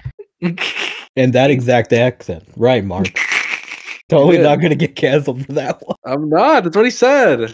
Yeah, he doesn't say it in the fucking I don't know. I accent. don't even remember that did. scene happening. After the 2 times that I've now watched the series, I do not remember that scene even happening. So it must have been an utter shit. Yeah. I did not remember it either. But it happens like right before the Dude, Murasao he's just appears, I that believe. forgettable. Mr. Bushido. I don't know. Fucking What was the uncle's name again? Fucking his Harold? uncle's name is fucking Harold. Harold Katagiri? No. What His name is with a Billy, name like dude. that, What the he's fuck do you definitely think? culturally appropriating Japanese culture. So you know what? Yeah, I stick by it. But yeah, no, Mr. Bushido, I don't know. He doesn't do anything. He's so irrelevant. Like, I don't know. He's the inside of a cereal box, you know? You'll never read it. You'll never really bother to look at it. You'll never acknowledge its existence. You'll wonder, why the fuck did they decide to print this inside, you know? No, you won't even bother yourself to wonder that because you're just like, why? You'll just ask why. Why does Mr. Bushido exist? Why did they think that he had to, you know, have any kind of role or presence in this series other than being Graham Cracker? He just is bad. He's so worthless. I mean, the best thing I can say about him is that he doesn't hurt my soul like other shitty characters throughout Gundam, but I mean, that's like the best thing I can say. So yeah, no, Mr. Bushido is just not it. Yeah, I think Graham is one of the most devolved characters in all of Gundam. I actually liked him during season 1, and I wanted to. I remembered hating him, but I couldn't remember. After watching season 1, I was like, why did I hate him? I can't remember why I hated him. And then season 2 rolled around, and he is not even. I hated him. He's not even the same character. He's not utilized in any like meaningful way. He's just there to be. He's the new Jared, honestly. At that point, he's the Fly. I would say he's more successful. He actually puts up a fight. Yeah, but he still is just annoying. Like he stops Setsuna at points in which Setsuna is trying to do something impactful, and he just comes in. He's like, "Well, I'm your opponent now," and then it's like, "Dude, just get out of the way. Come on, I got something else to do." So I think they really dropped the ball with that character. I don't know why they went that route with him. Honestly, it doesn't make any sense. It's just confusing to me and why they did that to him, because he was actually a likable character in season 1. That's it. That's Mr. Bushido's character. So, where the fuck? What are they called? Innovators. I don't remember any of them. they get talked up so much. Oh, hey, these guys are fucking, they're strong. They're the one man armies and shit like that. They get fucked up. Literally get sharded on Yeah, no, instantly useless. whenever they come on They screen. get very much, whether it's by Yeah. Setsuna or fucking by any of the other Gundam Meisters. It's They like just so get fucked up pointless. and then they just retreat. They're all we'll get them freaking next the time. Frost brothers, all of them. Yeah. You're right. It's it's I mean, pathetic fuck. because It's like they're they keep based on talking Frost about Brothers. like, oh, we're innovators, we're so godlike, we're so ahead of you or innovades, whatever. They're basically just always like, oh, we're ahead of you primates. They call themselves innovators, though. You're just a worthless trash. And the only thing that they have going for them is the fact that they have good technology with their Gundams, and that's it. Like, oh, I got a big ass gun. They got a big ass gun that wipes out like Quantum brainwaves, like too. a whole fleet of freaking ships and mobile suits. Oh, that looks like that's supposed to be I don't know, somehow relevant to them being innovades or whatever the fuck. It's just like, no, you just have better technology. At the end of the day, you're still getting shat on by Lock-On They're Stratos. naturally good pilots. And others, and freaking And others. crazy, dual personality Captain America. Crazy. I mean, yeah, even Can. Hallelujah is able to take one on pretty easily. I mean, he does need Hallelujah's help, but Yeah, he's exactly. still So he can these still do it. innovades, they're just, I don't know, they're just nothing but goats at a local carnival, just there going meh, wanting everybody to admire them, but at the end of the day, they're just animals sitting in their pen, just shitting all over the place and not contributing to anything. At least goats are cute. Like the innovades, they're just stupid. Okay. Mark even said that they're basically like the cyber new types for the series, but even past cyber new types have at least done something. I mean, I Dude, feel Mashmeyer did more. Mashmeyer was not a cyber new type until the end of the show because they had to bring Exactly. He did more at the end of the show than these guys I'm not giving any more credence to these characters. Jose already scraped the freaking last lick at the bottom of the barrel trying to talk about them because there's nothing to say. There is nothing. There's no reason for them to even be here. Yeah, they're just trash. Okay, we don't have to talk about them. Okay. Before we get into the Gundam corner, hey, aliens. What do you guys think about that? Let's save that for the movie. I mean, we don't need to talk about like the aliens they're gonna face. We learned that hey, Aeolia Schemberg was expecting aliens to show up. What the fuck, dude? How are we learning about fucking aliens like in the last few episodes? They don't bring this up. We're already dealing with fucking test tube babies. We're dealing with human evolution. In the movie. Now there's there's going to be aliens. What the fuck, dude? You have to wait to the movie. And this is all Aeolia Schemberg. He's fucking predicting aliens. He's getting ready to talk to them. He's fucking making test tube babies. He's making technology that is years, centuries advanced than what this entire planet should have. What the fuck is Aeolia Schemberg? The Roswell incident, dude. He was there. Mark, are we gonna get like an explanation to this, or is Aeolia Schemberg just fucking goated? I don't remember if there's an explanation. I don't think so. There better be an explanation, or this series is gonna be the worst thing ever. All right. Fucking aliens. Well, before you have anything further to say, Garcelle, about these aliens? Okay. Well, before that's the last portion, right? Gundam corner. All right. So before Mark goes on to his Gundam corner and starts jizzing about the 00. I just really want to quickly express myself on why I love this episode super quick. Assault on Memento Mori is just my absolute favorite episode in the entire series. I feel like I've been saying that basically since we started this batch or the series, and I just really want to express this. The action in the episode is absolutely top notch without being over the top in like the later episodes, and the scale of the battles just feel tense with Cathron's severely underpowered team being saved by Celestial Being. It's just really cool that there's a wonderful sense of tactical warfare being waged with Sumeragi leading Celestial Being. and them being the underdogs against the outnumbering forces of the A-Laws or whatever those bitches were called. Helen Kerr or whatever the fuck her Martha Stewart ass name is. She gets her ass handed to her by our boy Soren Ibrahim, aka Setsuna F. Say. And that's just really cool. That was definitely worth seeing because she's just stupid and annoying, and we just talked about how much we hate those dumb cuck invades. So that was gratifying and happy to see. The music stands out in this episode a ton. It's just got this freaking epic soundtrack that pretty much just cues up this brilliant cerebral soundtrack that always, gosh, you can tell I'm tired. I feel like I repeat certain things, but anyway, it's like there's this really cool that kind of goes on when like things are getting serious. Like if you've seen the movie Halloween, I'm talking about the 2018 horror movie that's like the sequel to the original. But yeah, it's like that the moment that Michael Myers first shows up. Yeah, not the remake, not the Rob Zombie. It's not a remake because it's a sequel to the original Halloween that first came out. Yeah, 2018. That one. But the first moment that Michael Myers shows up, and then there's this like giant like guitar sound that just sounds epic, and it just sounds like very cerebral, intense, and just fucking crazy.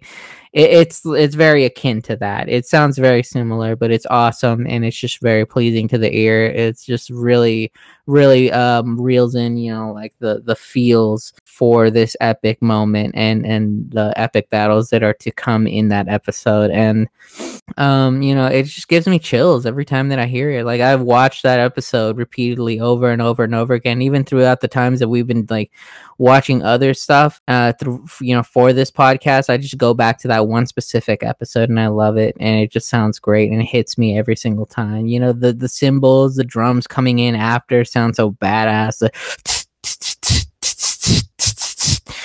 That kind of sounds like some kind of Mexican song, but no, it sounds a lot more epic and cooler than that.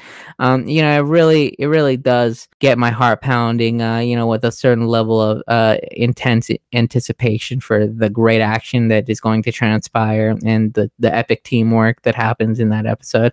Just a great track, and it's not the only one because the episode lined up with the track so well when needed, and I feel like it's the episode that just hits every moment. Like the music just comes in at the right time. It's just so perfect. It's just like an absolutely perfect episode. It's like they just took everything into account when putting that episode together, and it's just very reminiscent to me, like with the attack on the Death Star in Star Wars Episode 4: New Hope. Like, just the assault on Memento Mori and just like, I think I touched on it earlier, but like the tactics that are going on and just like how everybody's relying on each other. Everybody really gets a moment to shine in that episode. And it's prime example as to why everybody in the supporting characters are important and that they're relevant. They're relevant to the crew. They're relevant to the plot. They're relevant to, the whole experience to accomplish their goals, and they need each other. And it's just wonderful. And it's like the episode where they really come to accept and bring on and cheer on Locke-on Stratos, Lyle Delandi as one of their own and as a true successor to Neil Delandi, even though he faltered later on. But that's neither here nor there, because in this episode it's just all fucking awesome. It's dandy, it's great, and I just love this episode so much. It's so good. But yeah, those are my feelings on that episode. Oh, and I just really quickly wanted to mention that Marina is not, I don't hate her as much, okay? I feel like I've been like really building it up to say that I hate her character so much. But you know what? I've come to a realization in that I don't hate her character as much as I thought that I did. And I'm not saying that I like her, because I think she's still pretty lame in a lot of ways. But you know what? There are other shittier characters than her. Like, she does, at the very bare minimum, what I would want Shaak Ti to do in Victory Gundam. And that, Shaak Ti tries to do more than what her character is able to, what her character should be willing to do. and tries to help in certain ways that ultimately just being a complete detriment to everybody's health in that series in every facet, in every way. And because she's just, at the end of the day, Shakti should have just stayed home and just been watching Carlman. That's ultimately what Marina Ismail does. She doesn't try to do more than what she can. She doesn't try to force herself into doing what she thinks she can. She ultimately just stays in her hole and is just the babysitter that she is ultimately good at being. And honestly, I appreciate that more, knowing of Shakti's existence and the horrible things that transpired because she tried to do more than what she was able to. So you know what? I appreciate Marina for not being the fucking thorn on the side that just caused people problems. She just stayed put and didn't cause everyone else's life to be a living hell because she tried to do more than what her character could. So you know what? I appreciate that, and I appreciate Marina Ismail in that standpoint. That being said, I still think that she does less than other characters, and I don't think that I still think that she's kind of worse than Relena. I don't think that she does any less than Relena, but I do think she does less than Relena, and I still think Relena's better, but still not even to say so much bad stuff about Marina, because at the end of the day, Marina just acknowledges what she can and can't do and ultimately plays it smart. And I appreciate that. And I don't fault her for that. Again, seeing the giant shit stain that Shakti is, I just have come to appreciate Marina Ismail. She still has a lovely character design. I appreciate. And I'm not saying like the simp, like, oh, she's hot. And like, I actually just genuinely think she has a lovely character design. But yeah, Marina Ismail is not that bad. She's not dog shit like Shakti. Okay, I'm done. Well, that's disappointing. I was expecting a huge ass rant with how you've been building it up, man. Damn. But Jose bringing up Marina reminds me of another slightly forgotten character that we have not mentioned. Patrick Colesauer. Oh, he's trash. What has he done, man? Come on. He's just a meme. I'm not gonna dedicate 10 minutes to Patrick Colesauer. Let's just move on. Oh, you're not, but I am. Oh, leave. If we dedicate 10 minutes, we don't have to talk in detail about every character. So, Patrick Colesauer got the good ending. He just got the freaking rail. Right, Hottie the hottie. So this is going to be... Jose, we're not talking about Patrick Colesauer. Patrick Colesauer. Jose will pull that technique where he freaking sits there and talks about something he doesn't care about for 25 minutes. If Garstill mentioned something, so Patrick Colesauer. What is it? Patrick the Invincible? Patrick Scale? No, you're gonna have to cut that part out. Okay, that's the only reason I think you could cut it out. Okay, all right. So this is gonna be fairly quick, as I already pretty much talked about most of the important things about the units in this show, the GN, all that crap. So what's new now? What do we got? Well, I'm only gonna talk about one unit, and it's the best unit. It's the 00/00 Riser. What's so special about this unit compared to the other ones that we previously saw? Well, the 00 in particular is the first twin drive unit, which is supposed to increase the particle output of the unit significantly, and I guess it is supposed to square the number of particles that come out. So instead of like doubling it or quadrupling it, it's squaring, so the particles that come out squared. Then an original, put it in a circle. Than an original unit. So this means that it has far more particle output. However, it requires 2 GN drives that are compatible. And what this means is that so the GN drives weren't all identical. They don't have like identical outputs or anything like that. So finding 2 that have similar enough particle compatibility is important to developing a twin drive system. That's why in the show you see them trying the different drives from every unit and then wanting to get Setsun as Exia, because That's the only one they had left. However, that's still not even enough because we see that in the show, at least, the output on, or the compatibility level on that was still less than, it was around like 60 something percent until he transammed it into 80. No, the stable operating was 80%, but it was only reaching up at around 70 to 75. Yeah, so when he transammed it, he was able to operate the unit. However, he wasn't able to utilize it to its full potential.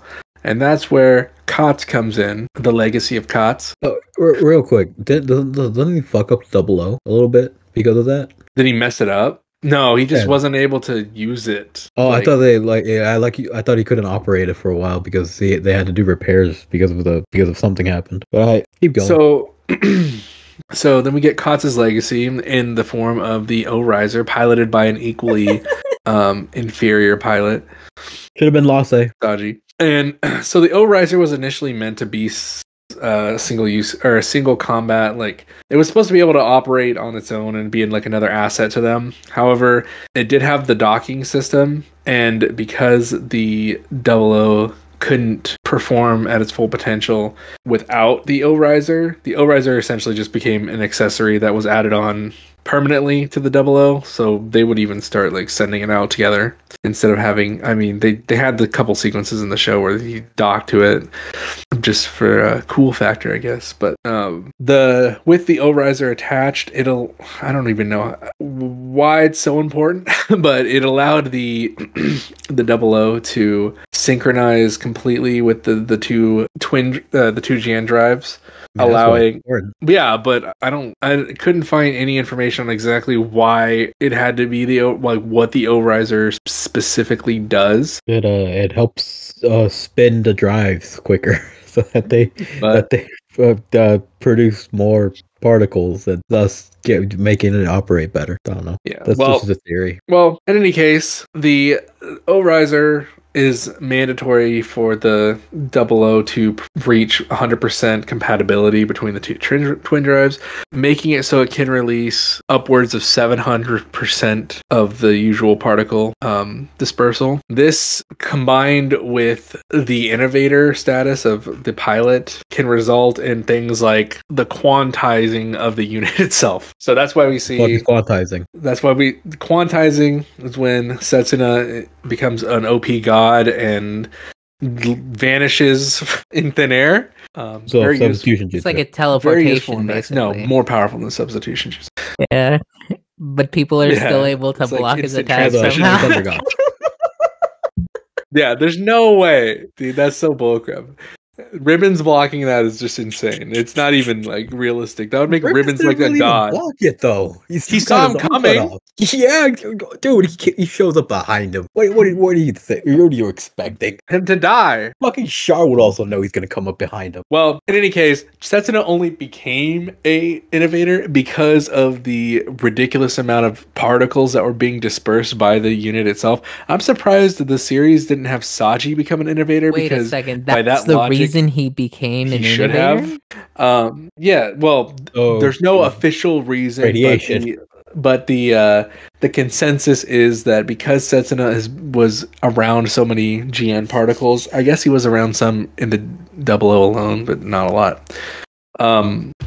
I mean, he never really even pilots it alone, though. Saji is always with him, which does beg the question: is a pilot necessary for the O-Riser? No, there was one moment where he did pilot it by himself. Yeah, the only reason Saji's there is so that they can shoot out the O-Riser and have it dock with the cool laser sequence. But it should have been Lasse. But I think the funniest part of this whole thing is that if you notice in the names, it goes from 00 Gundam to 00 Riser. And then I think there's a line in the show where they say that the 00 Riser has transcended the concept of Gundam. So that's why it loses. That's why it's not the 00 Riser Gundam. It's just the 00 Riser because it's not even a Gundam anymore. It's too powerful. Which begs the question, how did Ribbons do anything to it? But I guess that's a question for another day. Because he's an innovator. He's close to an an innovator as you can get. So that is why he was able to keep up with a non-fully awakened innovator. Setsuna was fully awakened. Change my mind. Based on my investigating, the output of the Double O Riser with the output of the Double O Riser was significantly more than the output of the Reborn's Gundam, which also I believe didn't have a twin drive. So it had a twin drive. I don't know why. Nope. I don't know why it shouldn't even have been able to do anything. Because Ribbons is an innovator. Yeah. Anyways, a couple more things. I connected to Beta.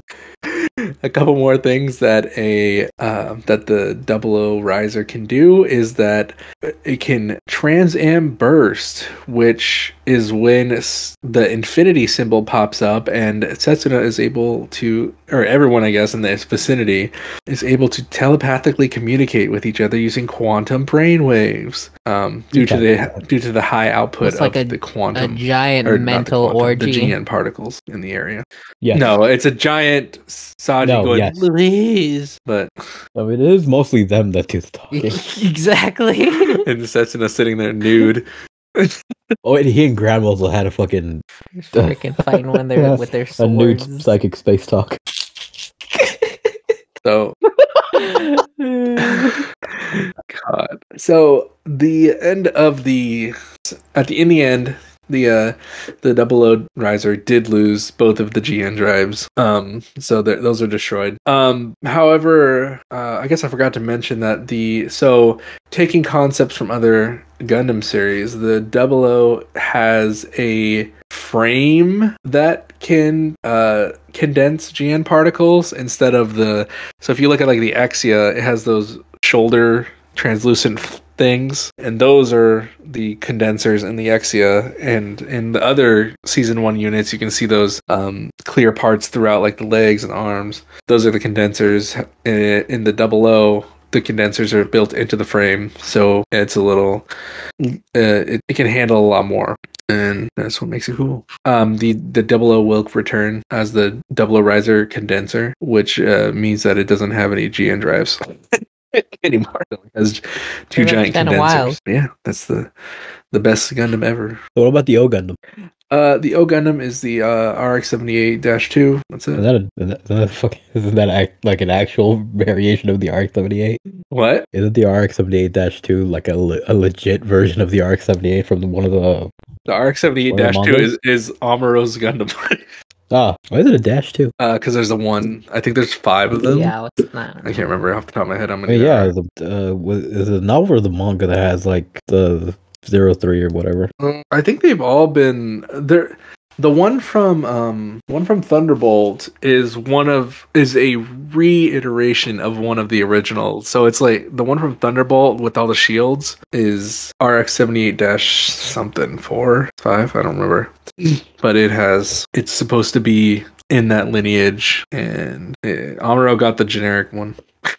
All the other ones, I think they have some specialty to them that all I know is about the 05 because I saw a listing for it on Big Bad Toy Store. The Reborn's Gundam does have 2 GN drives, but yeah, I know. So does the Quanta, but we'll get to that. Fuck is a Quanta? The Quanta is the inferior Double O Riser. I thought you liked. Well, hey, we're done. So, we got a movie coming up. How you guys feel about that? How you guys hoping this ends? I just want to see you guys' reaction to the ending. I've been really curious about the movie basically since I ended the series the first time that I watched it. Just because, like, I remember the first time that I watched it, I felt like the series just kind of ended up in a lot of ways pretty abruptly. I mean, not abruptly as in comparison to a lot of the other Gundams that we've now watched. Like, this shit actually seems like it has an epilogue in comparison to those series that we were just talking about earlier, and talking about how great it is that it has an epilogue.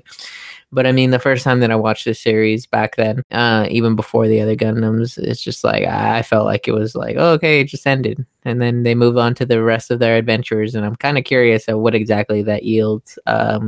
So I've been looking forward to the movie. I hope it's decent at the very least, considering how shit some Gundam movies have been up thus far.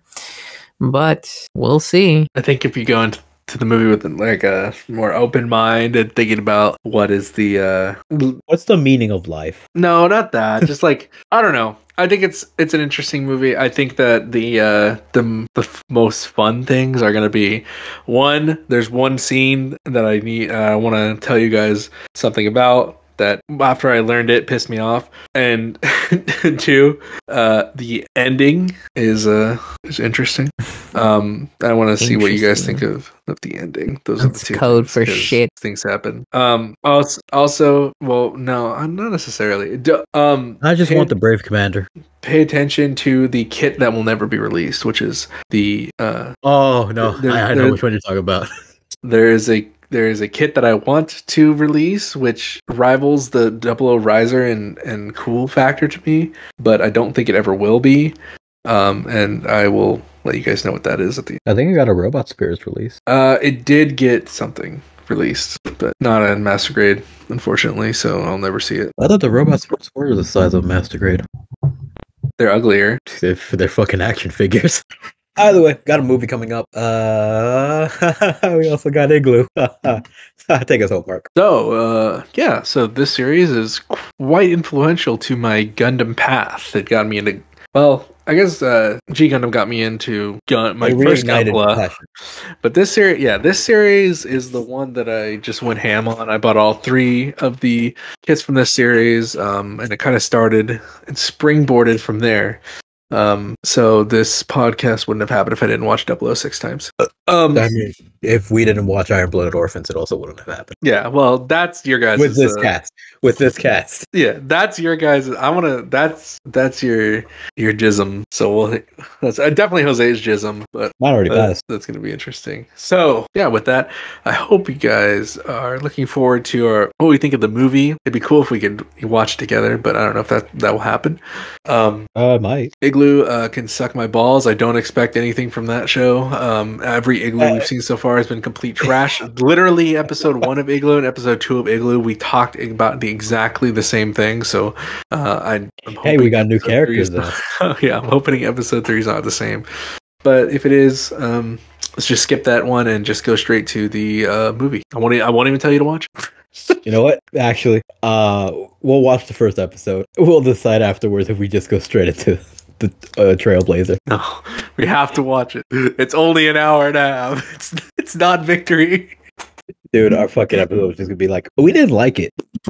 Catch us next time on Saku Taku, where we talk about the fucking Trailblazer. So, but yeah, so we're coming into, like I said before, we're coming into the era that is a little more action heavy, a little more separated from the UC entirely.